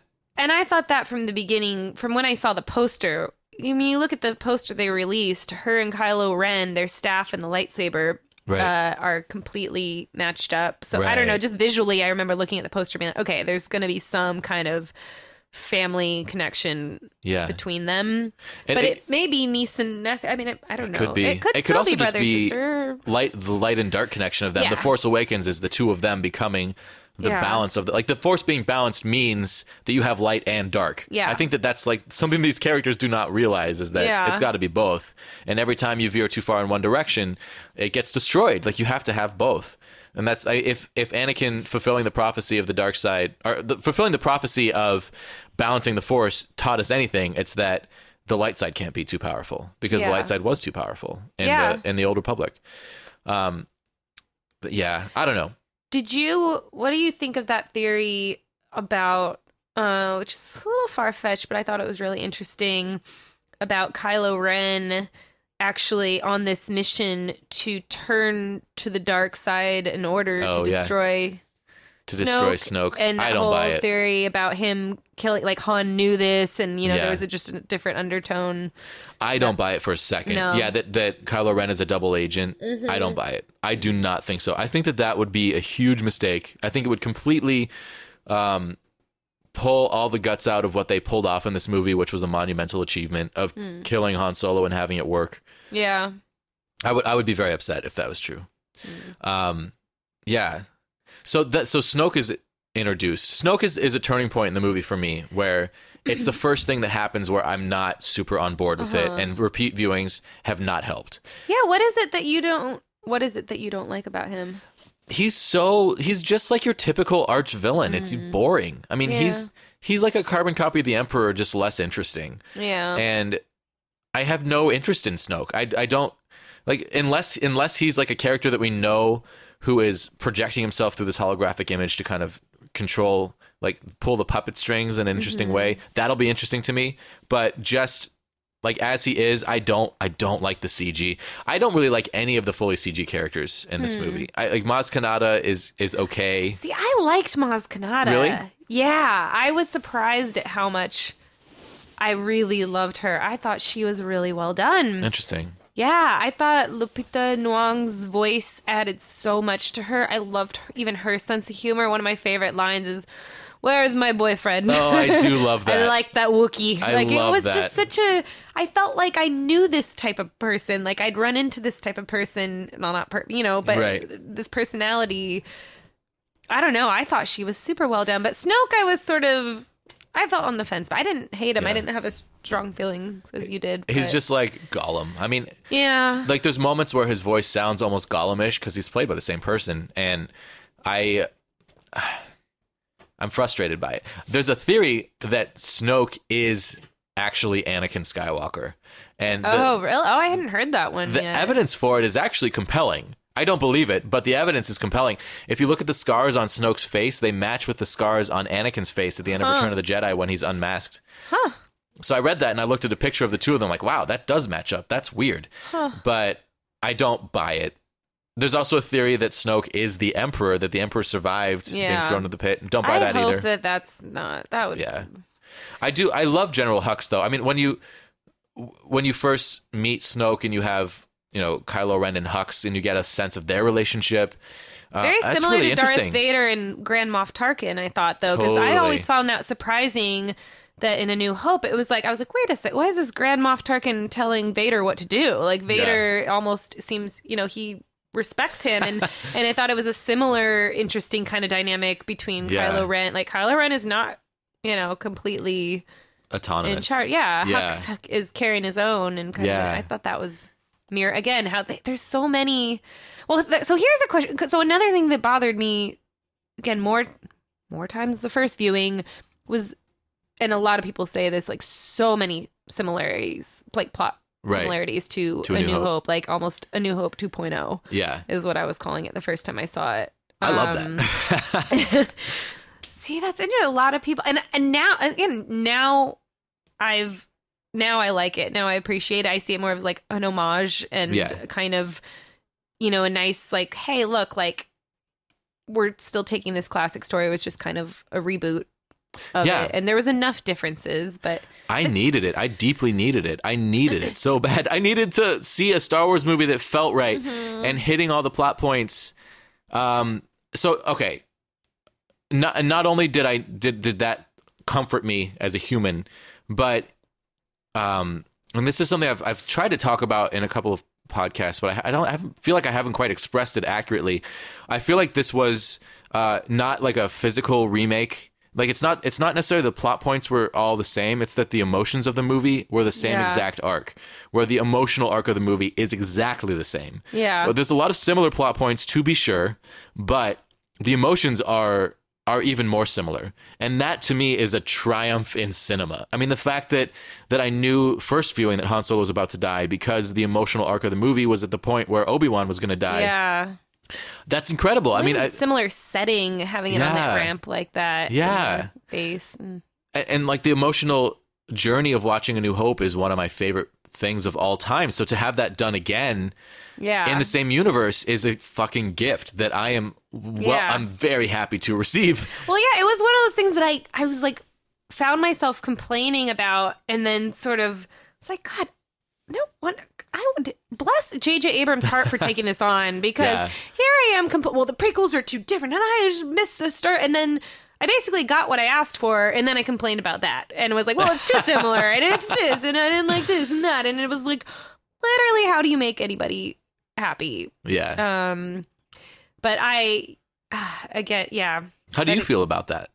I mean, now I don't mind it anymore now, and I do think it's different enough. I enjoy it. I like the references to the old. I like the bits of nostalgia that he pulled in, but in a different, more modern, in a new way. The one thing that I'm still kind of this whole Star Killer base You Yeah. know, and they kind of even poke fun at that a little bit, like another This is Death the Death Star. This is Starkiller Yeah, Base. but like them all sitting in that identical room with the hologram, Yeah. being like, well, let's analyze, you know, blah, blah, blah. And, you know, there's a thermal exhaust port or there's this thing. If you hit it hard, like, it was literally the same scene they've done 3 times before. And Yeah. that still is too, it was, I was Yeah, just I don't kinda have like, a problem with that at all. I mean, if you are planning a military strategy and those are the tools that you have, that's what you're going to use. Well, true. Well, then I guess it goes back again to why the hell do they keep making these things? Like, just who is giving the green light in the Empire? That just how was someone not fired for this? And who Right. keeps coming in? And why does no one step and be like, you guys, do you think that maybe we should try a different route? They keep Yeah. finding these.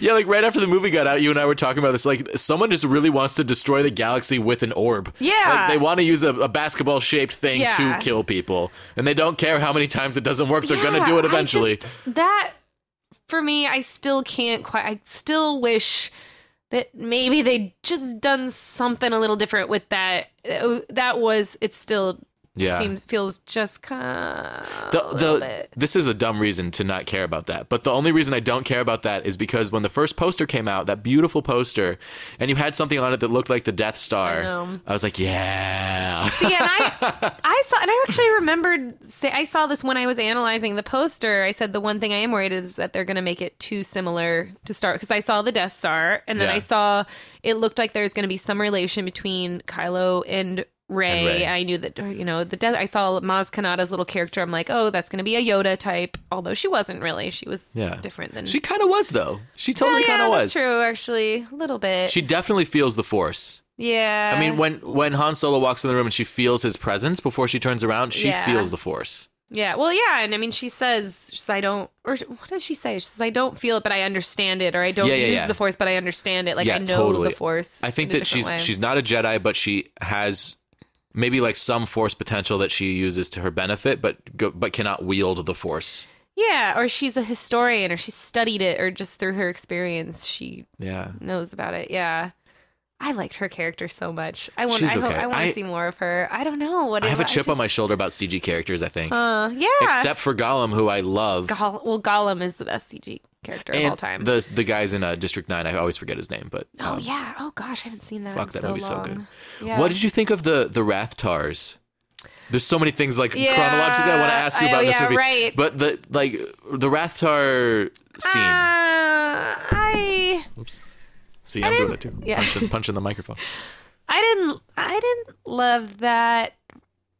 I don't know why that started. That looked very J.J. Abrams. That reminded me of the I don't know why, the Star Trek. Yeah. That The big to me monsters felt in the ice very planet in Star Trek, yeah. reboot to me. But to be fair, the Star Trek reboot felt to a lot of us like a Star Wars movie.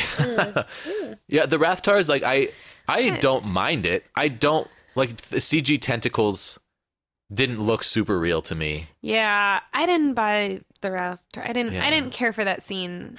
But I love the much. humor of it. I loved Han Solo trying to talk his way out of it. Yeah. I loved that. It was Oh a my nice- god, I love that so much. The whole He's like, scenario have I with the other. have I not delivered Yeah. for you twice? And he's like counting on his fingers, like, what was the second Yeah. time? It's so like he just fucking nailed his performance. I mean, Yeah. like Han Solo lives for a little short time Yeah. longer. Yeah. But he was back. Yeah, and I think that scene with them and with the other smugglers Like or whatever they were. Kanja Club and the Peruvian Death Gang Yeah. or something. And those guys, they looked like a band. Like they had those red outfits with like the red dots in the center. And they looked like Devo almost. Yeah, right. We should go as that for Halloween. Yeah, Those that'd be costumes good. were super cool. Yeah, but I thought that whole scene provided a good platform for Han Solo being Han Solo. And Yeah. letting him be that character that we all loved and we wanted to see so much, and his little snarkiness and Yeah. giving a little bit of his background and what he's been up to Totally. the past couple years. And it gave Han a moment to shoot first, because Yeah, that's when he right. grabs that guy and throws him into the Rathtar's mouth, like he runs past Right. someone, turns around, picks him up, That is and throws him to his death. That is such a Han shot first moment, and it's like it puts That's so to rest the true. question of whether or not Han shot first. Yes. Because he just to give himself an extra second to get away, throws a man to his death. Yeah. Yeah. God, I did not. I mean, I remember that part, but I didn't quite connect that unless they do some re-release and then, in the re-release, the tentacles get the guy and Han tries to save him instead. Yeah. So I don't love the CG of the Rathtars, but I enjoy the scene. I don't like Finn being picked up by it and carried away and not being eaten immediately. Whatever. Yeah. Whatever. That seemed a little, and she's just looking on the screens and she It's okay. It wasn't bad. It was just okay. But I do love the fact that she caused the problem by switching the wrong switches. Oh, yeah. Yeah. Wrong fuses. Yeah. And it gives Han a moment to say, I have a bad feeling about this. There's so much to love about it that my minor quibbles with that scene are vastly outnumbered by the things I liked about it. I can forgive it. Again, I didn't love it the first time, but and then that Scottish guy's like, tell the First Order that the the droids is with Han Solo on the Millennium Falcon. I love it. It's so it's so like if that were a TV show, that would have been the end of episode 1. Yeah, right? Yeah, if that was like a commercial break or something, it just felt so like serial storytelling. Battlestar Galactica or Firefly or something. Yeah, or about Buck Rogers, where this all came from. Totally, I really dug it. And I think right after that is where you go to Snoke for the first time. And I mean, really, up until that moment, my first viewing, I had no doubts or hesitations. I was like, this is it. We got it. This is it. We're doing it. It's real. Yeah. And then we get to Snoke, and that's the first I'm like, okay, well, not wild about that. And I do feel like from this point on, there are things that are shaky, whereas it's super solid up until that point. The only thing up until that point that I was not as wild about was that there's like some plot conveniences where like a TIE fighter's shot out of the sky, it crash lands on Jakku, and it's within walking distance of the town where Rey lives. Oh, yeah. I'll forgive that, but whatever. Or while they're in Starkiller Base, this thing that is the size of like 12 planets, and they turn around and, she's right there. Rey's climbing the walls right there. There were a lot of little moments like that. What makes it work is the humor of it, where the characters recognize that it's silly that happened. It's like, what are you doing with your head? Why are you bobbing your head? That's a credit to the actors and the writing too. For sure. They're acknowledging all right, just come on, guys, let this slide. But yeah, the first podcast I recorded about Force Awakens, I was actually a little bit angry about those things, where I was kind of talking about how I don't want to live in a time where stories are told that way, where I want there to be a little bit more accountability with getting from point A to point B. And I will stand by that statement, where I do think that if anything is like hindering this movie, it's those moments where those moments could have been tighter. There's a lot of them. And I think we all forgive films a little bit for a little bit of that. Some things are needed to kind of move the story along faster, and that's fine. But if you're noticing it so much, then it's problematic. It's a little overdone. Yeah. Another thing like that bothered me a little bit is the earthquake, the giant chasm that goes between I hate the fucking chasm in the earth. This is one of those things though, of just hearing a different perspective. So I saw it the third time I saw it with my dad, which is, if I told you, like my dad and I, this is like Star Wars is like our movie. This is like our bond. He's the first one I ever saw Star Wars with. Like we go to every single Star Wars and Lord of the Rings movie together. And it was wonderful watching it with him because my dad had such a different perspective. Like he wasn't watching it as the cynical kind of picking it apart like that. So that whole scene, he was like, no, he's like, Jenny, he's like, that was like a literary, like he saw it as like a metaphor between a chasm literally dividing the good versus the evil and their connection. And this, he saw it in a completely different way that I had not even thought about. He was looking at it like literature cinematically and in terms of an overall story, and saying he saw that chasm saying something about those two characters and about what their connection's gonna be, and that, and I was literally kind of silent. So I was like, well said. Wow, I get it. I feel like chills right now because I have been railing against that. It's something that I really hate. Mm-hmm. But man, that's cool. Right? That's a cool take on it. That's cool. And he was like, oh, that didn't bother me at all. Like I saw that as such a, he saw such meaning and purpose in that saying so much more and being used as a device, a filmmaking device. And when I saw it that way, again, I was like, okay, like to kind of step back a little bit and not pick it apart. And yeah, it was super convenient, but and it's a beautiful shot when you look at it that way. I mean, Rey standing there with her lightsaber lit and the blue light coming off of it, and like Kylo Ren on his back across the chasm, and like the rocks falling down on the inside. It's a beautiful shot. And I want to love it, and maybe now I can. Right? Yeah, no, I really saw it in a different light after hearing his take on that. I think seeing it with my dad, there were a lot of little moments like that where he just really seeing it through his eyes.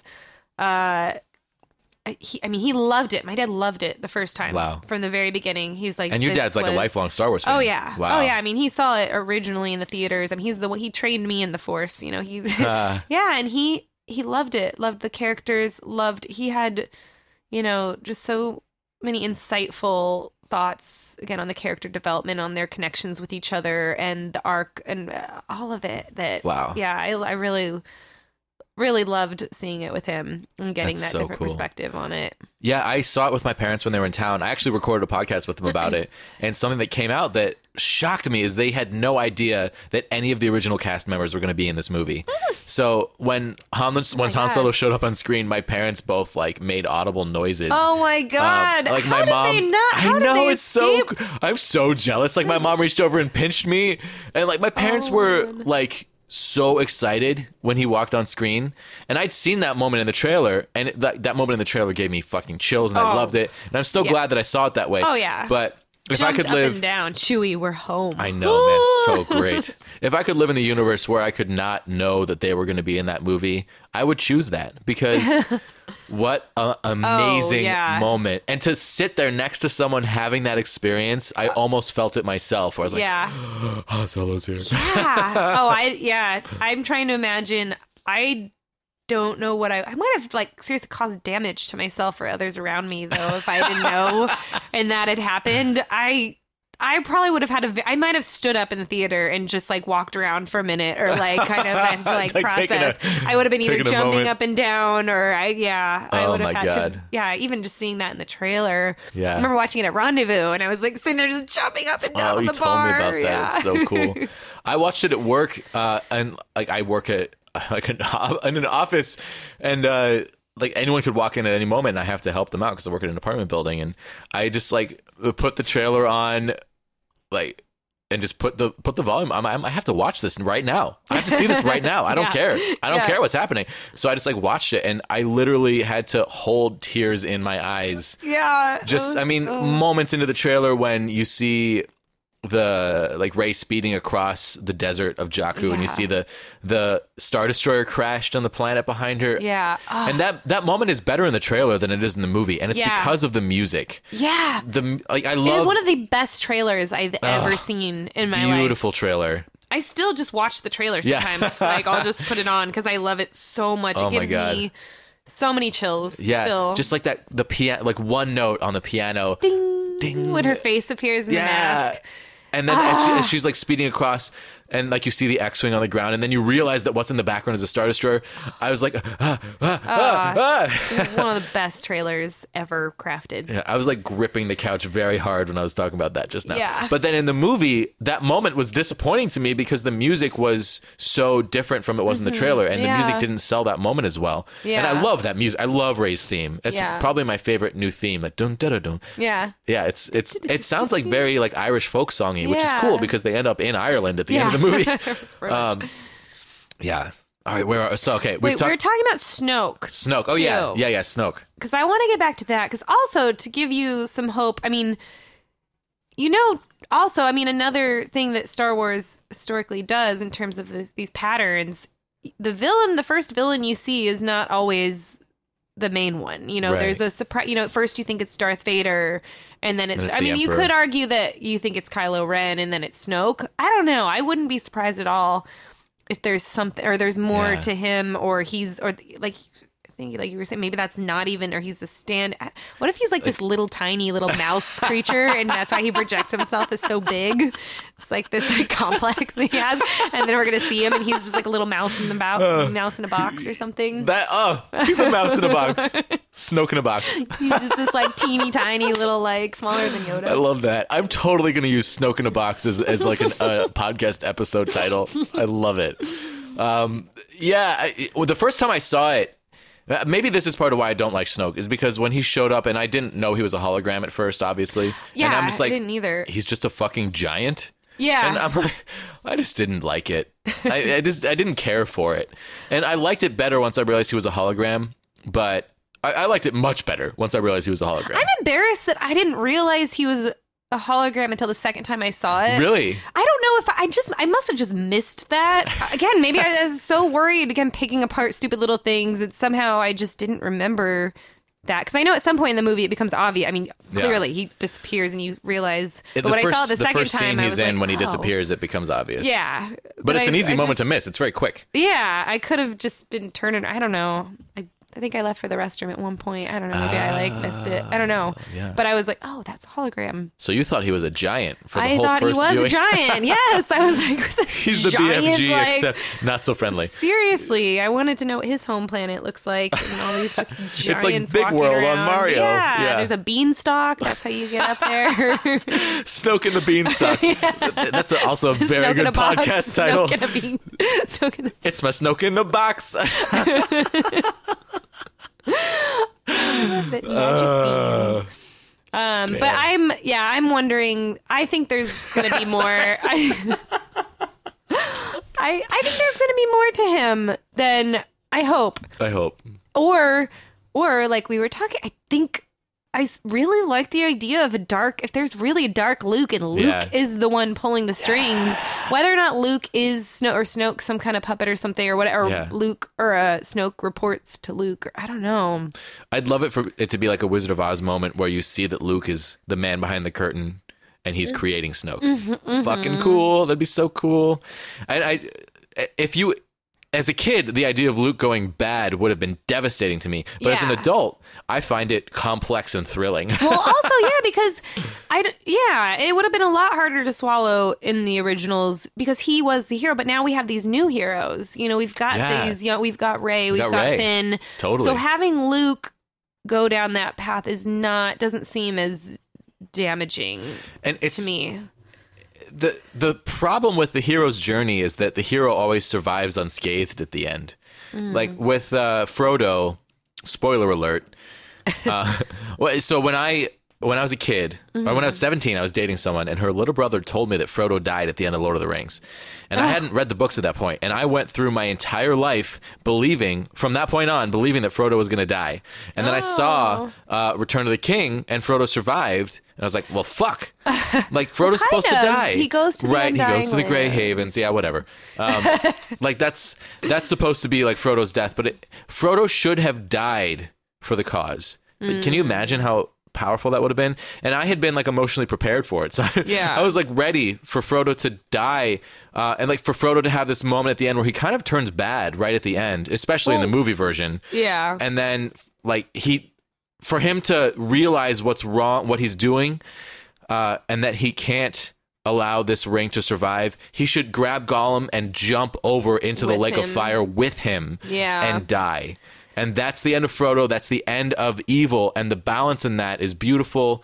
And so, I mean... And you still have that kind of happy ending with Samwise. Totally. Too. They could have... Yeah, Sam's you're the hero right. who comes Now home. that I mean, you're right. They could have sacrificed Frodo. And because you still had Samwise that, in my opinion, was almost the real hero of Lord of the Rings. I can't carry the ring for you, Mr. Frodo. But I can carry you. Yes. Oh my gosh! I almost started crying just thinking about that. when I've done like half marathons, when I start feeling like I can't, when I'm about to keel over, I swear to God, I think of that scene when they're climbing Mount Doom and can barely, and malnourished, and when he just, I can't carry the ring, but I can carry, and he throws him over his shoulder and starts running up the hill. I'm like, I can do this. Yeah, if Frodo can carry, if Sam can carry Frodo.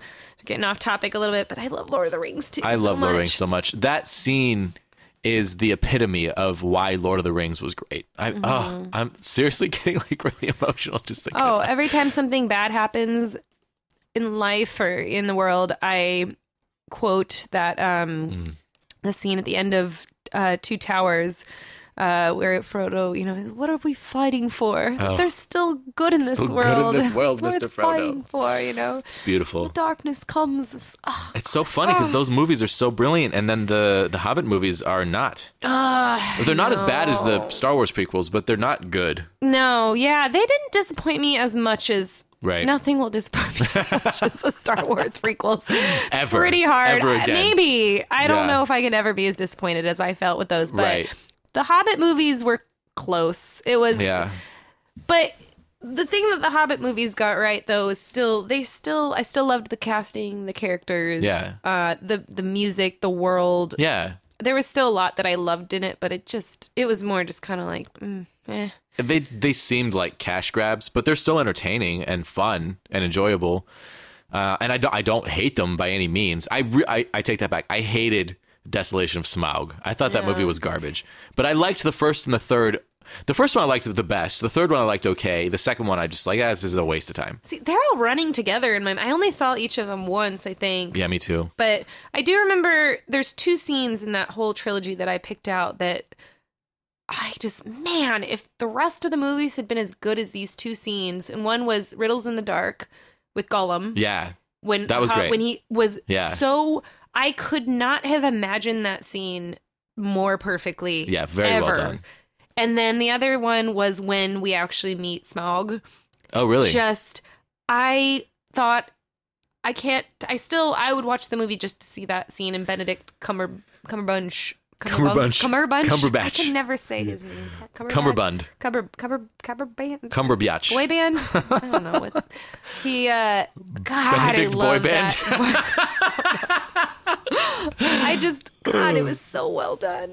I will admit that I was in a very bad mood when I watched The Desolation of Smaug, but I didn't like anything about it. I didn't like that scene. I was just like, this is CG bullshit. I thought it was so well done. I thought that dragon was so perfect. The way the gold all, fell down around him. Yeah. His voice, his mannerisms, his everything about it. I loved that dragon. I read the book once when I was really young, and the Gollum scene was awesome. Like I barely remembered the book, but the Gollum scene totally nailed it as far as what I remembered and what I wanted. But nothing else from the movie. I mean, the two things that really stuck out. Well, three things that really stuck out to me in the book was the Gollum scene, the barrels scene, and then did you like that? Oh, in the book. In the book, yeah. And then like meeting Smaug. Yeah. The barrel scene in the movie was garbage. Bullshit. It was such bullshit. And the spiders in the forest really stuck out to me in the book too. Yeah. Oh, the spiders that was one of my favorite scenes. Yeah. Which I don't remember having a big problem with that in the movie, but the barrel scene was the stupidest, most ridiculous, unfathomable, totally CG bullshit. Yeah, it was totally prequel Star Wars. The most ridiculous CGI stunts that are just. You have to keep one foot in reality. We'll all say, okay, it's fantasy, it's sci-fi, whatever. We can all forgive a little bit of. I can be, okay, Legolas is an elf. He's a little lighter. He's a little bit like more agile. He can stand on top of snow. That's as far as it goes. or Obi-Wan is a Jedi. Anakin's a Jedi guy. That's why they can lightsaber battle while floating on a tiny block of lava and with little robots throwing things at them and stuff. Yeah. Okay, maybe that's the only way I can justify it in my head is, okay, they're using the Force. They're not normal people. Yeah. Even that I still think is you can't go too far with it or else you lose. I don't believe it anymore. Totally. Were there any moments in The Force Awakens that did that to you, that pulled you out? That's a good question. No. Now that I'm thinking about it. Me neither. Fuck yeah. I cannot think of a Isn't single... that great? Yeah, wow. That just made me love it even more. Yeah. There's not a single thing that I can... a single battle scene or the lightsabers or shooting that I was just like, oh, come on, again, that's, okay, cool, but ridiculous. First viewing, I felt slightly like that with with Rey's lightsaber fight at the end, but second through fourth viewing, I did not feel like that at all. Yeah. At all. The second time, because just watching and paying really close attention, she's kind of like jabbing it at him, and she's kind of like, it looks like she's really using it the way, I mean, most of us could pick up a sword and have some of just, okay, I'm defending myself, I'm blocking, okay, I need to stab someone with it, you know, like you can kind of figure it out a little bit. And that's what I saw the second and third, and both her and Finn, they don't know what they're doing. Right. They're just kind of doing the best. And again, it's not like they're complete novices. Like, he's a combat trained stormtrooper. She's taught herself how to defend herself. Right. And even when Finn is battling that shock trooper, he takes a bad, I think that's what he's actually called. Is that really? Yeah. Oh. He takes like a massive hit to the stomach from that other guy's weapon. That weapon is fucking cool. Yeah. Okay, so where were we in the movie? We talked about Rathtars, we talked about Snoke. Yeah.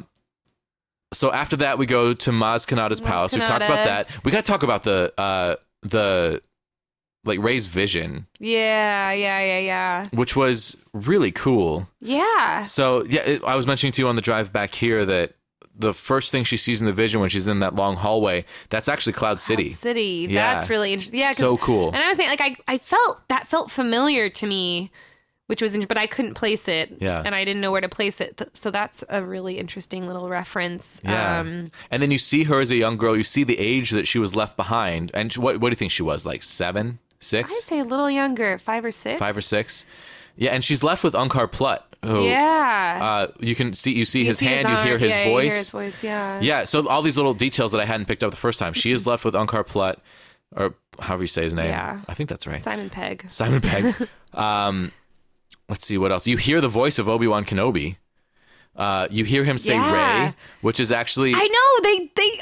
That's amazing that to me that they did that. They actually got Alec Guinness. Guinness's They could voice. Yeah. They clipped could a word. clip that, and get that. And then that And then they got Ewan McGregor to come in and record that. And whisper these are your first steps, the last thing you hear in her vision. You hear Yoda for a second. Yeah. So she's just tapping into like the Force current. Yeah. Where all of these like great Force people live. Yeah. You Which know? also I thought that scene was interesting because just talking about the trailer and kind of what your expectations were, a lot of those scenes played a key part in the trailer, so made you sort of think that Luke this was touching going to, R2. it was going to be a different movie, right? Which again, that was really well done, just keeping this film secret, all the plot, everything, like even the trailer was kind of deceiving. But you see the Knights of Ren for a second, who I'm super curious about. Oh yeah. And then you see what's going to happen later in the movie. You see the snowy planet. You see like Starkiller Base, that like the woods where she's going to have that battle with.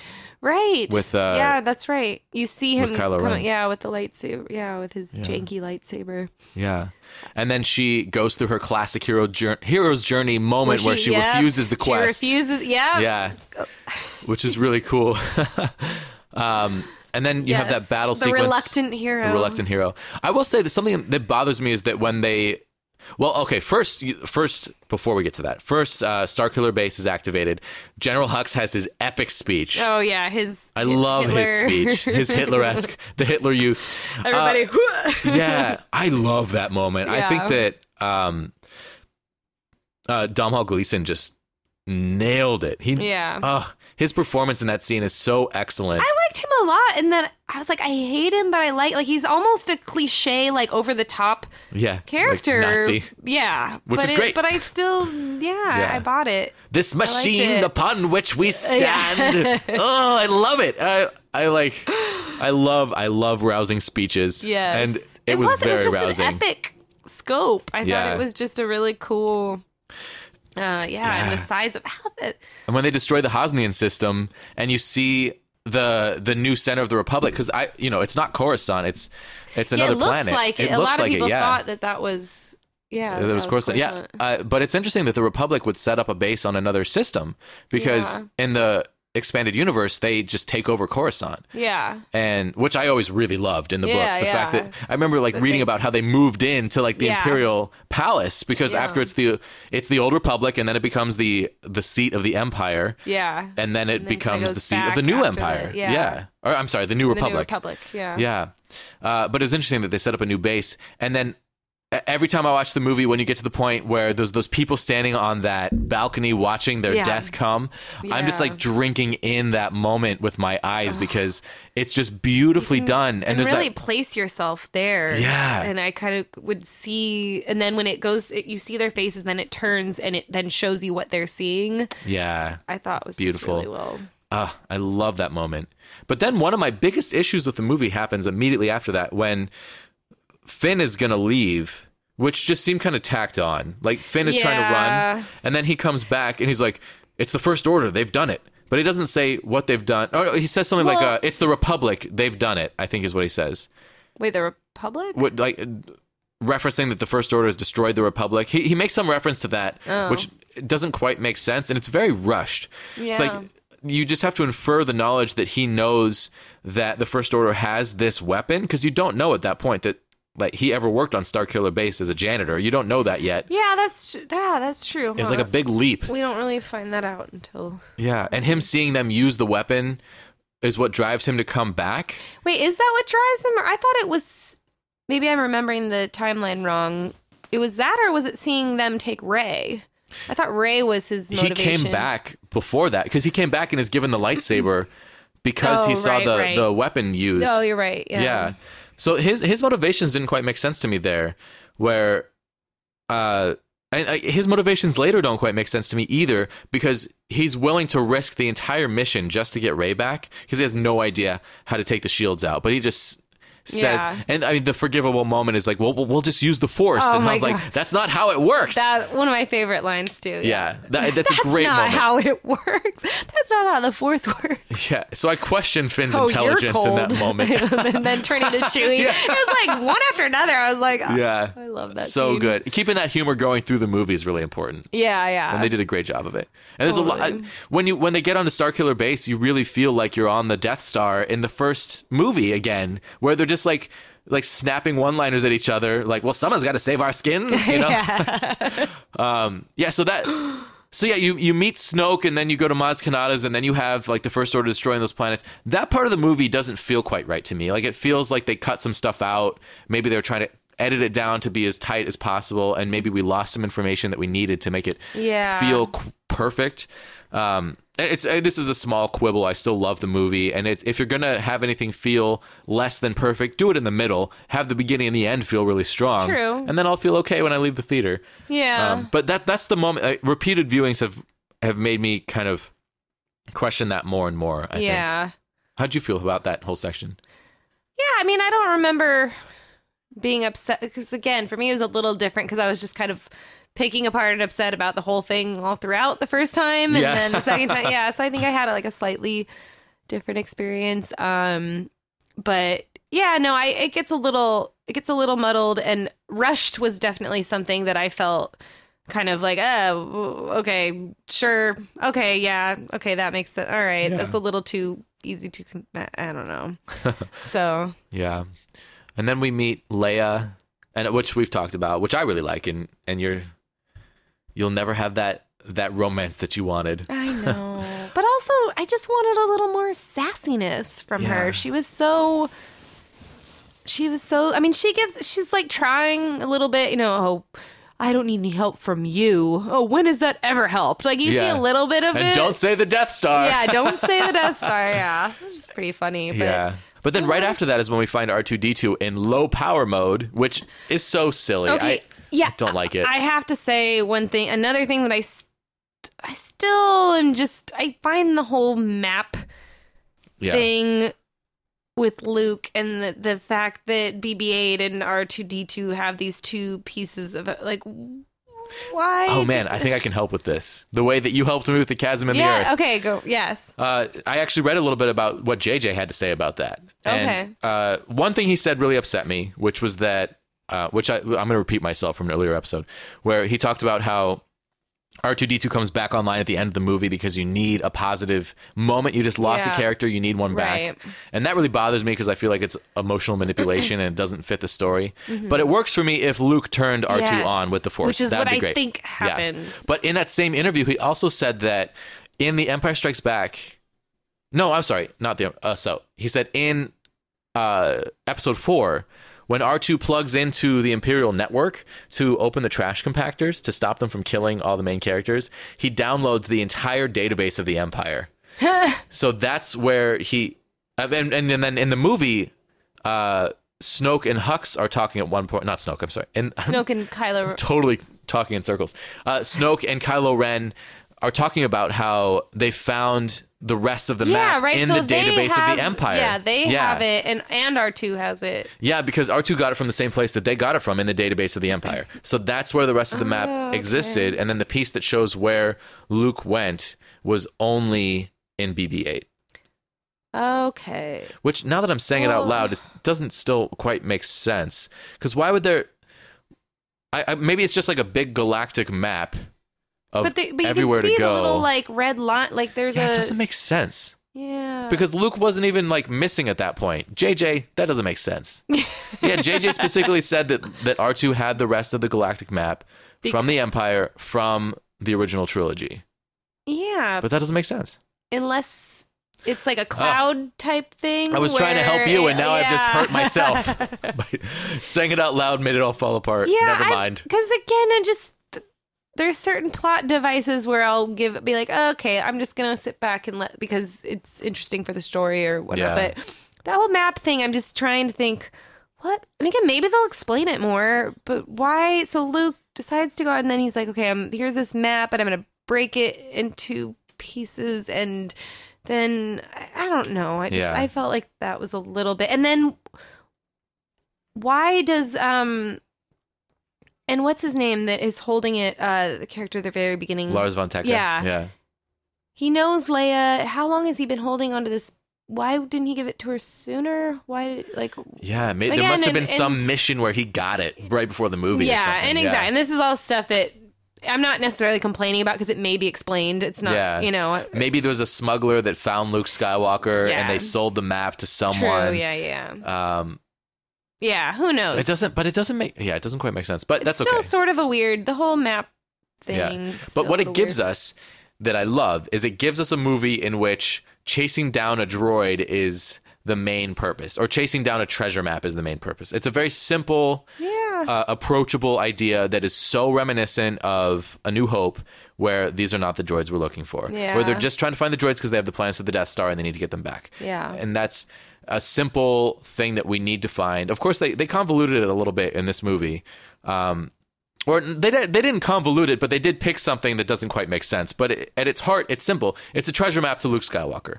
Yeah. And that's great. I mean, as a MacGuffin for the movie, I'm into it. Yeah. And it really drives the movie in a good way, and it gets us from point A to point B. True. And every time I see the movie, I'm really becoming more and more okay with the idea of these things getting us from point A to point B. Yeah. Because I like point A and I like point B, so why am I complaining? But it does bother me, but it's okay. It doesn't bother me much. It doesn't bother me as much as Jar Jar fucking Binks. Yeah. So. Well, yeah, and so many of these things that we're bringing up, again, I think I'm learning to... It's not done yet, much. Yeah. You've got to... Again, if you had just seen A New Hope or just seen Empire Strikes Back without knowing the full story, maybe there would have been little things you're like, wait, what? What is that? So I'm trying to reserve until we have the entire... Man, something that I did not realize until recently that J.J. Abrams wasn't directing Episode 8. Oh, interesting. Yeah, I didn't know that until and someone told me. I was like, no, that can't be right. No, what? I think that's a good thing. Well, it remains to be seen, but a lot of these like plot hole issues are things that I notice in a lot of J.J. Abrams movies. Mm-hmm. So part of me feels like J.J.'s really good at setting up a new world and not necessarily the best at paying it off. Yeah. Lost and ending.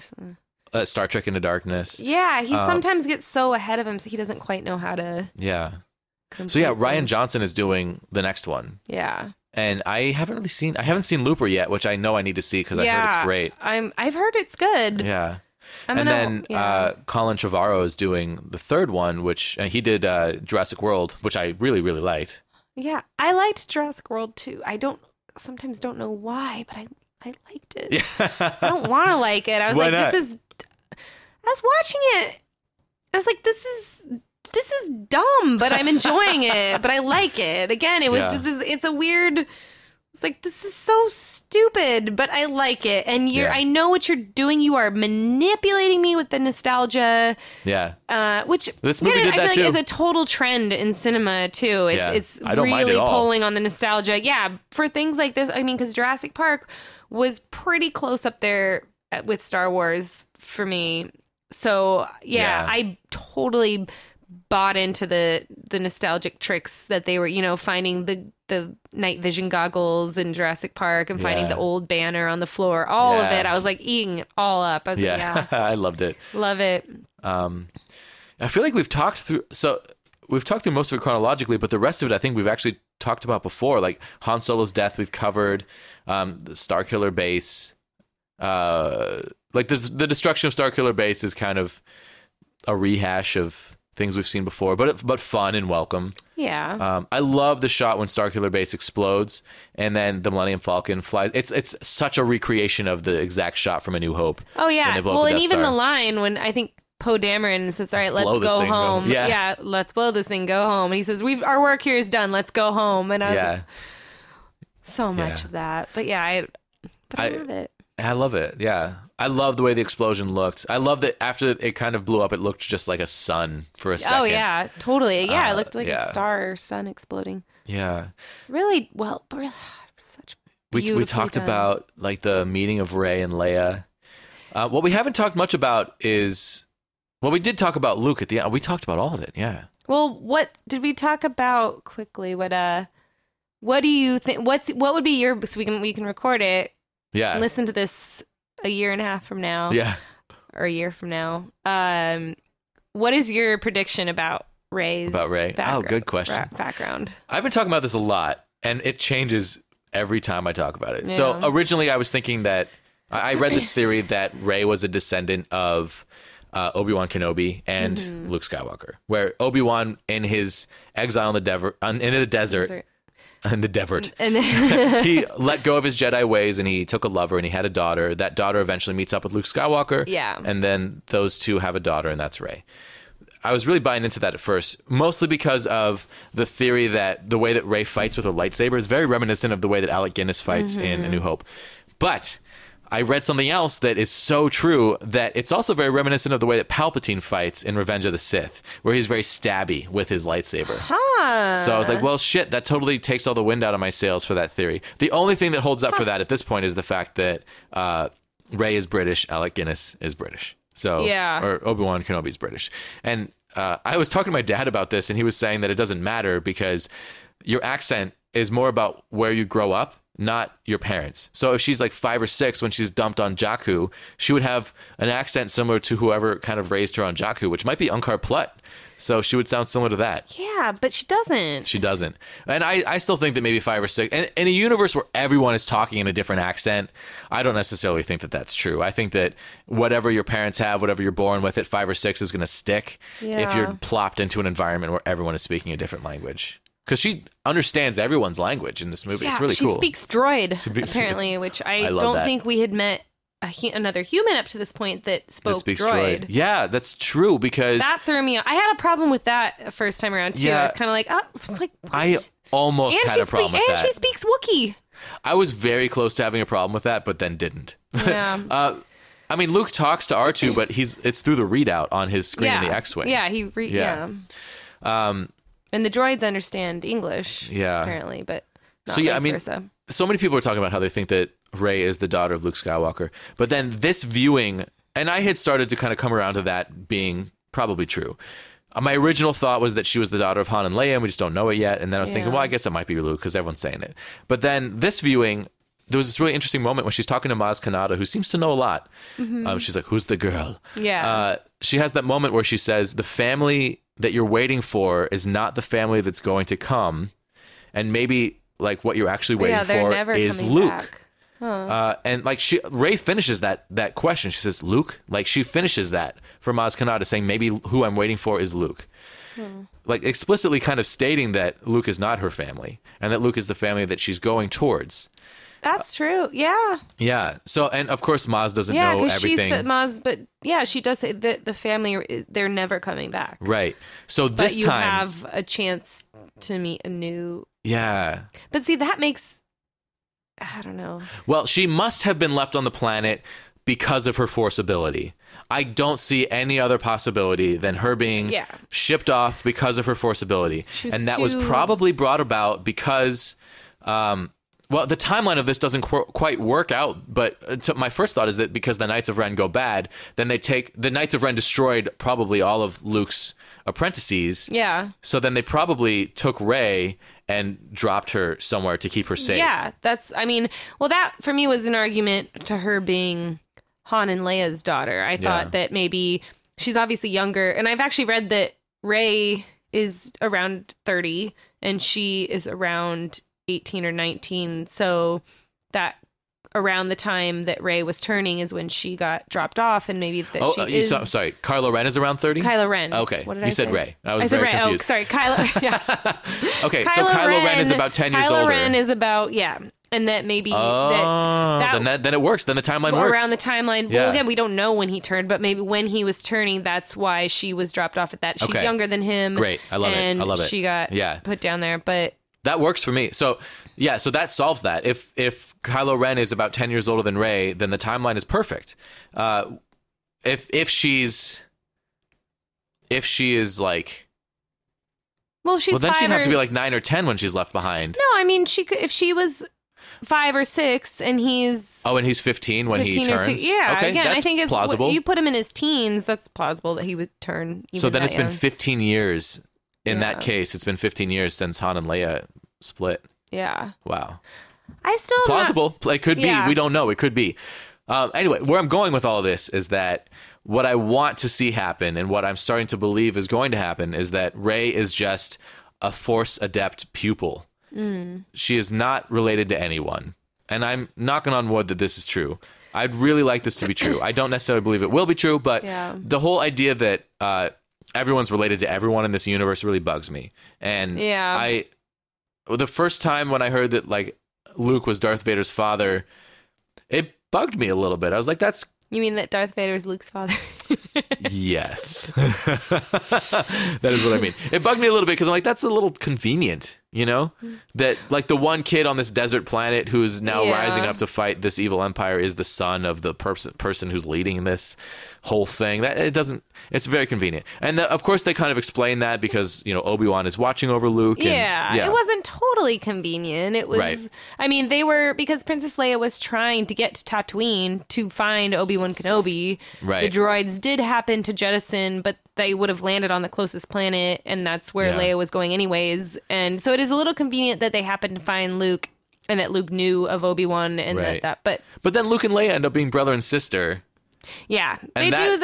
Did you? So I read that there was a point where George Lucas was playing with the idea that Boba Fett and Darth Vader were going to be brothers. Really? Yeah. I've never heard that. Yeah. Holy shit. So this is and he decided. I think one of the other writers talked him out of it and was like, that's too much. Yeah. And that's how I feel. So that's how I feel about, some people are talking about, and what if Finn is Lando's too son? much. I was like, too much. The only and two Rilo, black people who've ever been in Star Wars are related. Too much. I will be so annoyed if that turns out to be. I'm almost offended by that for some reason. Because like black people have been criminally underrepresented in Star Wars. I mean, of course, we've got, Mace Windu. There's a couple others. But as far as like main characters, you've got Lando and you've got Finn. And it would be crazy to make them related. I'll be so mad. In the whole galaxy, there's one family. Right? There's one black family, and they're related. Yeah. Yeah. No, I don't think they're gonna do that. But I hope they don't go too overboard. That's why, and like Kylo and Rey and everybody's.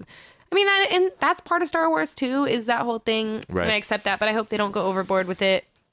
So I mean, long story short, I would love it if Rey was a Force adept pupil of maybe even of Luke at some point when Luke was running a Jedi Academy, or at least she was like in the running to be a part of the Academy, or I mean, at least she's got to be from the rebellion or like from what became the New Republic, because she has the helmet and she's got the toy of the fighter. Yeah. So she comes from that world somehow. I think the accent is notable, though. I mean, I don't think that's something because I don't know. Just also the fact that like Finn is John Boyega is a British actor. Like Right. there's a reason why they have certain actors hide their Right. accents and use an American accent, and they're letting her use her British. Yeah. I don't know. I listened to a podcast with John Boyega, and he was talking about how he tried Finn British and it didn't work. Oh, and then they really? just made the choice to make him American because Oh, Finn is a little bumbling sometimes. Yeah. And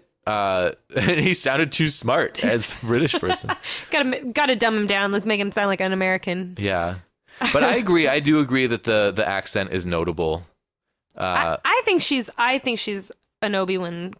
I think she's a Kenobi. Yeah. I That would be great. I do think that they're I gonna, like and that I a like lot. that, and I don't think she needs to be Luke's Yeah. daughter, but I like the idea of her as an Obi-Wan, because I think I sent you that article. I think you'd read it already. It's been one of the most well thought out arguments for Yeah. that, and I just, again, going back to like, if you're looking at it like cinematically and storytelling and literature wise, I love the fact that, you know, Obi-Wan is the one that hands the lightsaber to Luke, and now Yeah. Rey is handing, and just kind of in terms of like an overall arc of a story. And Yeah. I like all of that. I just feel like it'd be a really interesting, and the fact that Obi-Wan gets it out of a chest and hands it to Luke, and then Yeah. it's in a chest again, and I don't know. I really liked that article and those patterns that he talked about. I like that a lot too. I like the idea of feeling a family connection with people that aren't your blood relatives. Yeah. That's part of why I love Star Trek so much, is because like the bridge crew on a Star Trek show feels like family to each other and to me. Yeah. The idea that like the idea that Han and Leia would name their son after Obi-Wan Kenobi is very powerful. And then the idea that they'd all watch out for Obi-Wan's granddaughter and keep her safe is very powerful. Yeah. And that Luke would kind of take her under his wing. If Luke is still good, if he takes her under his wing in the next movie, kind of becomes the Yoda character and trains her. Yeah. Oh, I would love that. I would love that so much. I'm so excited for 8, 9. Yeah. And how excited are you for Rogue One? Yeah. I'm not sure what to think of that one. I'm curious about the spin-offs. Make me nervous. Yeah. I don't know. And just about I don't know. I'm excited for anything Star Wars, and I don't know. I'm a little nervous about it. Yeah. We'll So see. for a lot of people don't know about this. So I've mentioned this to people and they're like, what are you talking about? So for people that don't know what this is, Rogue One is the first Star Wars spinoff movie. It's coming out in a year and it takes place right before Episode 4, A New Hope, and it's about stealing the plans to the Death Star. The plans to the Death Star being like the big MacGuffin of the first movie, where like getting those plans to the Rebel Alliance is the big deal of the whole movie. Yeah. We're going to have a whole movie about stealing those plans. Many Bothan spies. Oh, that's the second Death Star. Right, that's a different one. Do you remember in the expanded Bothans. universe novels where you like actually meet the Bothans? You meet the Bothans Yeah, and go to their meet the planet. Bothans. Yeah, meet the Bothans. Another spinoff. TV show spinoff. Meet the Bothans. I like it. Starring Ben Stiller. Yeah. I'm super pumped about Rogue One because one of the biggest things for me about Force Awakens that I loved was just being on being on Starkiller Base and having it look like the Death Star, being on the Star Destroyer and having it look like a Star Destroyer from the original trilogy, where the floors are black and reflective, and everything just feels right and perfect. The stormtroopers look like stormtroopers, but it's all been updated a little bit. All looks a little bit different. Yeah. Rogue One, we're going back to the source. I mean, Right, it's going to. They're gonna go to the Death Star, from what I understand. Like, wow, see, you told me. I didn't even know that much about the Rogue One plot. I knew they were making it. I knew Yeah. they just started, but I didn't know where they were placing it in time. That's actually really interesting. Now I'm more interested in it. yeah, like my understanding I is that wasn't there's sure going to what they be were like doing a team of like smugglers or bounty hunters or something that the Rebel Alliance hires, or maybe a team of rebels that break into the Death Star to steal the plans for the Death Star. I'm not 100% sure if that's correct, but that's like the rumors that have been out there, is that they're gonna actually go to the Death Star. There are fucking rumors that Darth Vader will be in it, and that James Earl Jones has recorded dialogue. Really? Yeah. I did not know that. Oh, I'm getting really flushed. Well, now I'm way more excited about it now. I didn't even know that. It's really exciting. And then the next, they're calling them like Star Wars stories, these spin-off Yeah. movies. They originally called them like anthology stories, but the next one's going to be the young Han Solo movie. Yeah, And then which the they've narrowed down the casting, I think, to 3 or 4. One of them Yeah. is James Franco's brother. Yeah. I just want it to be an unknown. I just want them to Yeah. find Han Solo out there somewhere and just hire him. That's going to be such a key. It's one of those things where casting is going to make or break the movie. Yeah, You totally. have to find the right person, and that's a tough Totally. order. God, Yeah. that's such a... How do you even do that? And then after that, the rumor is a Boba Fett movie. Yeah, I've heard about that too. Rock the fuck on. I mean, can Yeah. you believe it? Can you believe we're living in a time where we might God. get a Boba Fett movie? I know, and isn't that so... What a straight... It's so crazy I that... can't believe we lived to see this. Yeah. It's amazing. I mean, It makes me excited to have, well, again, whether they're my kids or nephews or anything, to just the fact that there's going to be these Star Wars movies Yeah. around, and that people are still going to be excited about. I hope yeah. that it's going to. Well, I mean, yeah, they're following the Marvel. And God bless them. Yeah, yeah. I'm If fine Disney with wants it. to buy everything and then make incredible shit out of it, that's fine with me. Yeah. You know what? I'm hope for the Han Solo movie. Did you know that like Peter Mayhew, who played Chewbacca, has some serious Back knee issues? Knee issues, yeah. Yeah, so he can't really walk around. Well, so they Yeah. have a younger. Yeah. Who did a lot of the scenes in The Force Awakens, some Norwegian or Yeah, something. this guy that they hired to play the stand-in for Chewbacca is apparently the biggest Chewbacca fan on the planet. He's super tall, and Yeah. he has like studied everything possible and took this very seriously to recreate a Chewbacca performance and make it perfect. So in The Force Awakens, when you see Chewbacca running around, it's a stand-in. Yeah. Because Peter Mayhew can't do You it. can't do it anymore, yeah. And they did a really, really, really, really, really good job of it. Oh, yeah. Like when you have close-ups and you see his face, it is Chewbacca, and Yeah. he looks like Chewbacca, and I it didn't even feels know. right. I didn't even know that until recently that That's they were awesome. using a different Yeah. actor. I didn't notice the difference or anything. So that's great. Yeah, and a worry of mine going into the movie was that Chewbacca would be like not as mobile because Yeah. I mean, I was at a Star Trek convention and Peter Mayhew was there signing autographs, which Oh, was really really? interesting. So I didn't get an autograph because I didn't want to spend $50.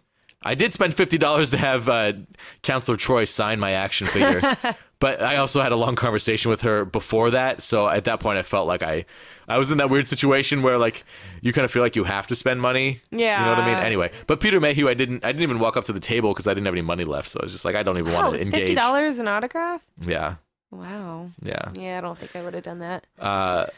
But so what I was thinking about the young Han Solo movie, how cool would it be to have that young guy who's the stand-in in The Force Awakens just play Chewbacca in the new Yeah. movie and have a super Yeah. lithe young Like a Chewbacca? lively, yeah. Because we've got the guy to do it. I mean, he has the mannerisms down. Yeah. Because I mean, the mannerisms of Chewbacca are very particular, and he really He's got the, like, Yeah. shakes his head the right yeah, way. yeah. And this guy did his work. He did it right. And what a great character. Even the fact that it's like that like little head shake, Yeah. you know, and he's Something I've always loved is Chewbacca's arms because he's so like scrawny looking, and he's supposed to be so right, strong. yeah. But when he But he raises is. his arms up and It's like all the fur. hair falls away, He's all he's really fur. scrawny looking. Yeah, yeah. But man, he'll rip the ears off of Gundark. Well, we did it. We talked all the way through the movie. I know. I think we successfully dissected and analyzed and loved on Yeah, this movie. and it was glorious. Yeah, I- it was good. I feel like. Yeah. And I was even like worried to like post that Facebook because I was like, I need to talk to Jesse. I had so many feelings I had to get Yeah. out. So this was awesome. and I'm glad that we did it because it would have been such a different conversation if it'd just been after the first viewing Right. too. And I'm glad we got to see it together too. Yeah. Like seeing the movie with someone who I felt like I could kind of make noises. Because when I'm at a theater and I have a noise to make, I try to hold it in, but you can let it go.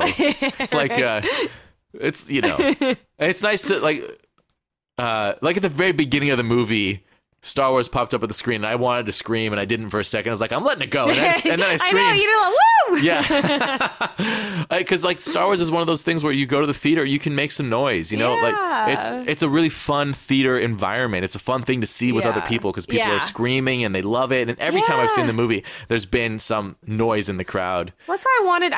Well, I mean, for more than what, obviously I had to see it like opening weekend or within but that's part of what I wanted, like to hear people scream when Han Solo came on and like seeing the Millennium Falcon, kind of sharing that experience with other people. And man, I'll never forget the moment where the Millennium Falcon was revealed. People started screaming in the crowd before I knew what was happening. Like people were screaming like, what are you screaming for? I'm like, holy shit, that's the Millennium Falcon. Like it took me longer to register that that's what was happening than the people that were around me in the theater, which was really interesting, but it's so cool.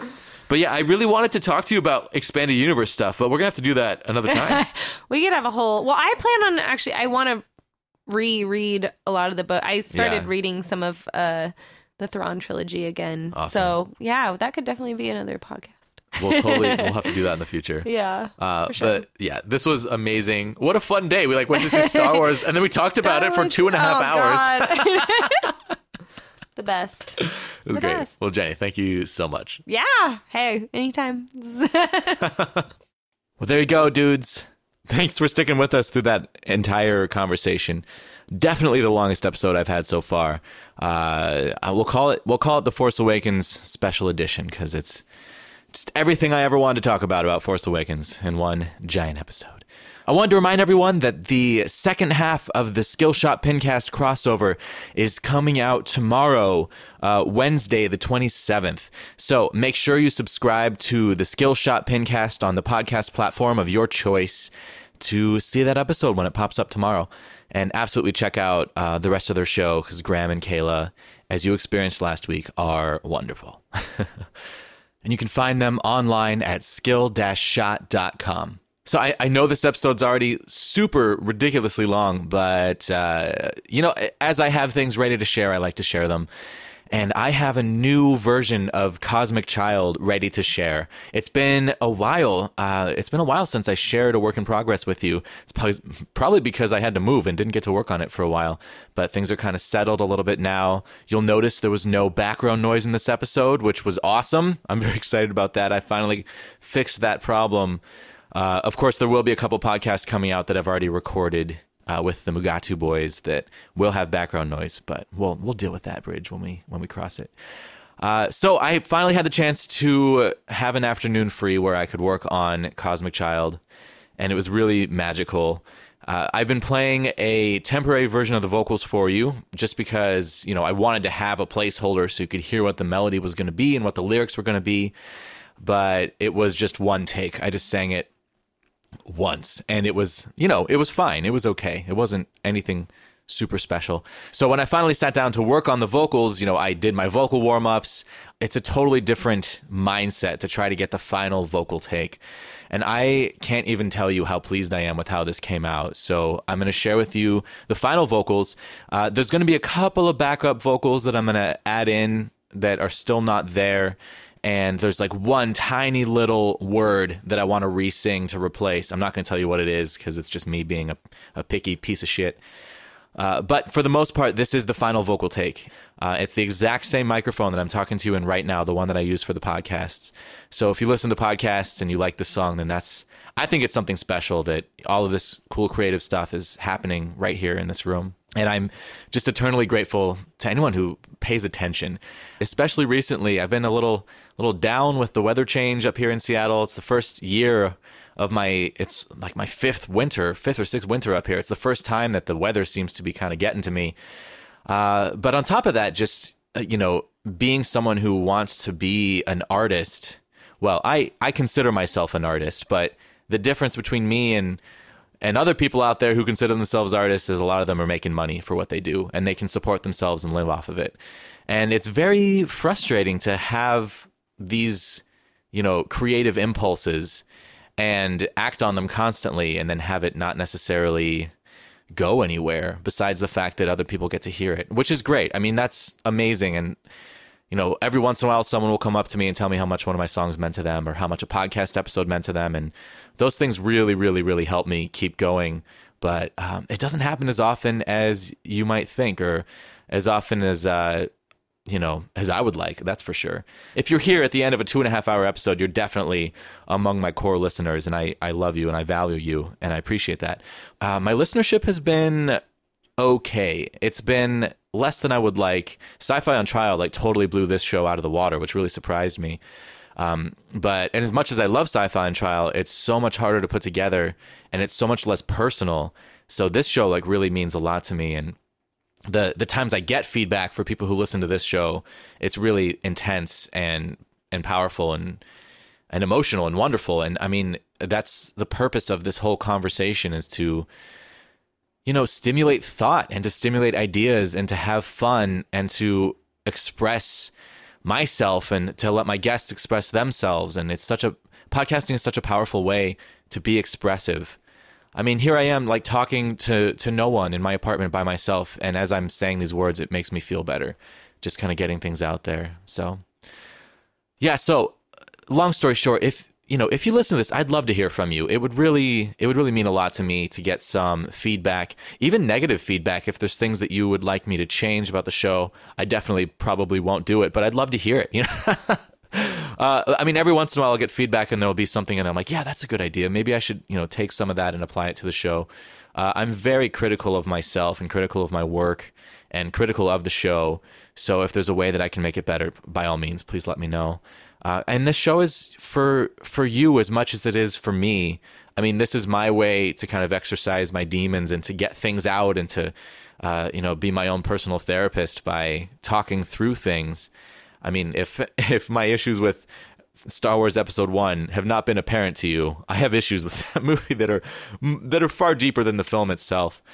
But just to hear back from any of you in any way would really mean a lot to me. It would help me keep going. Sometimes I wonder how long I can keep on cranking these shows out if the audience isn't growing. And I know that sounds maybe, I don't know, it sounds strange to me in some way to say that, but it's really important to me. I need to feel like there's a sense of future and a sense of progression in everything that I do, because that's what stimulates my creativity. It's what stimulates my excitement for what I'm doing. And, I have obviously endless things to say about science fiction. We're about to hit episode 30, and I don't even feel myself slowing down in the slightest for wanting to create the content. But I do feel myself kind of questioning, do people want it? Do people want to hear it? Because if I'm just throwing these things out there and it's not, it's not what people want to hear, then, there's something sad about that. And maybe I should change. And I have this other show, I have Sci-Fi on Trial, that I know that people want to hear. The reaction to that was really strong. The listener counts were way higher. And, I hate to kind of boil everything down to numbers, but numbers are a big deal in podcasting. I'd love to get to the point where I have strong enough numbers that I could approach some sponsors and maybe get some money coming in for the show. And of course, what I'd prefer to have happen is to have some people that are interested in the show donate $1 a month to the Patreon campaign, but that has not been going so well. And maybe that's part of why I'm a little bummed out recently. It's not that I have to have money to do this at all. I mean, obviously I wouldn't have gotten this far if that was the case, but it's more a support thing. It's more just, not feeling alone out here in the podcast universe. That would really mean a lot. Anyway, so I'm going to share with you this work in progress of Cosmic Child. Johnny Unicorn and I are working on a music video for this. We're in the planning phase right now, and Naomi Smith is going to be in it, both of whom you've heard on the show before. And I'm pretty pumped about that. It's going to be a fun project to work on. So hopefully that'll be coming out within, I'd hope 3 months maybe. And yeah, and this song is almost done. So I just need to finish those last few backup vocals, and then I need to finish the mix and the master. There's been quite a lot of work on the mix that I did on this version of it since the last time you heard it, but this has not been mastered yet, so getting closer to that shimmery, wonderful pop sound that I love to go for. So if you like this episode, please let me know. Hit me up on Twitter at Sci-Fi Project. You can send me an email, sci-fi@jessemercury.com. If you have something you want to say or you want me to say to the audience, then yeah, email it to me. I'll check it out and see if it's something that I can put on the show. sci-fi@jessemercury.com. That's an easy one to remember. Thank you so much for listening. If you're still here, not only after a 2.5-hour episode, but after me, just kind of bearing my soul at the end, then fuck yeah, I appreciate it. Thank you for listening. And here is Cosmic Child.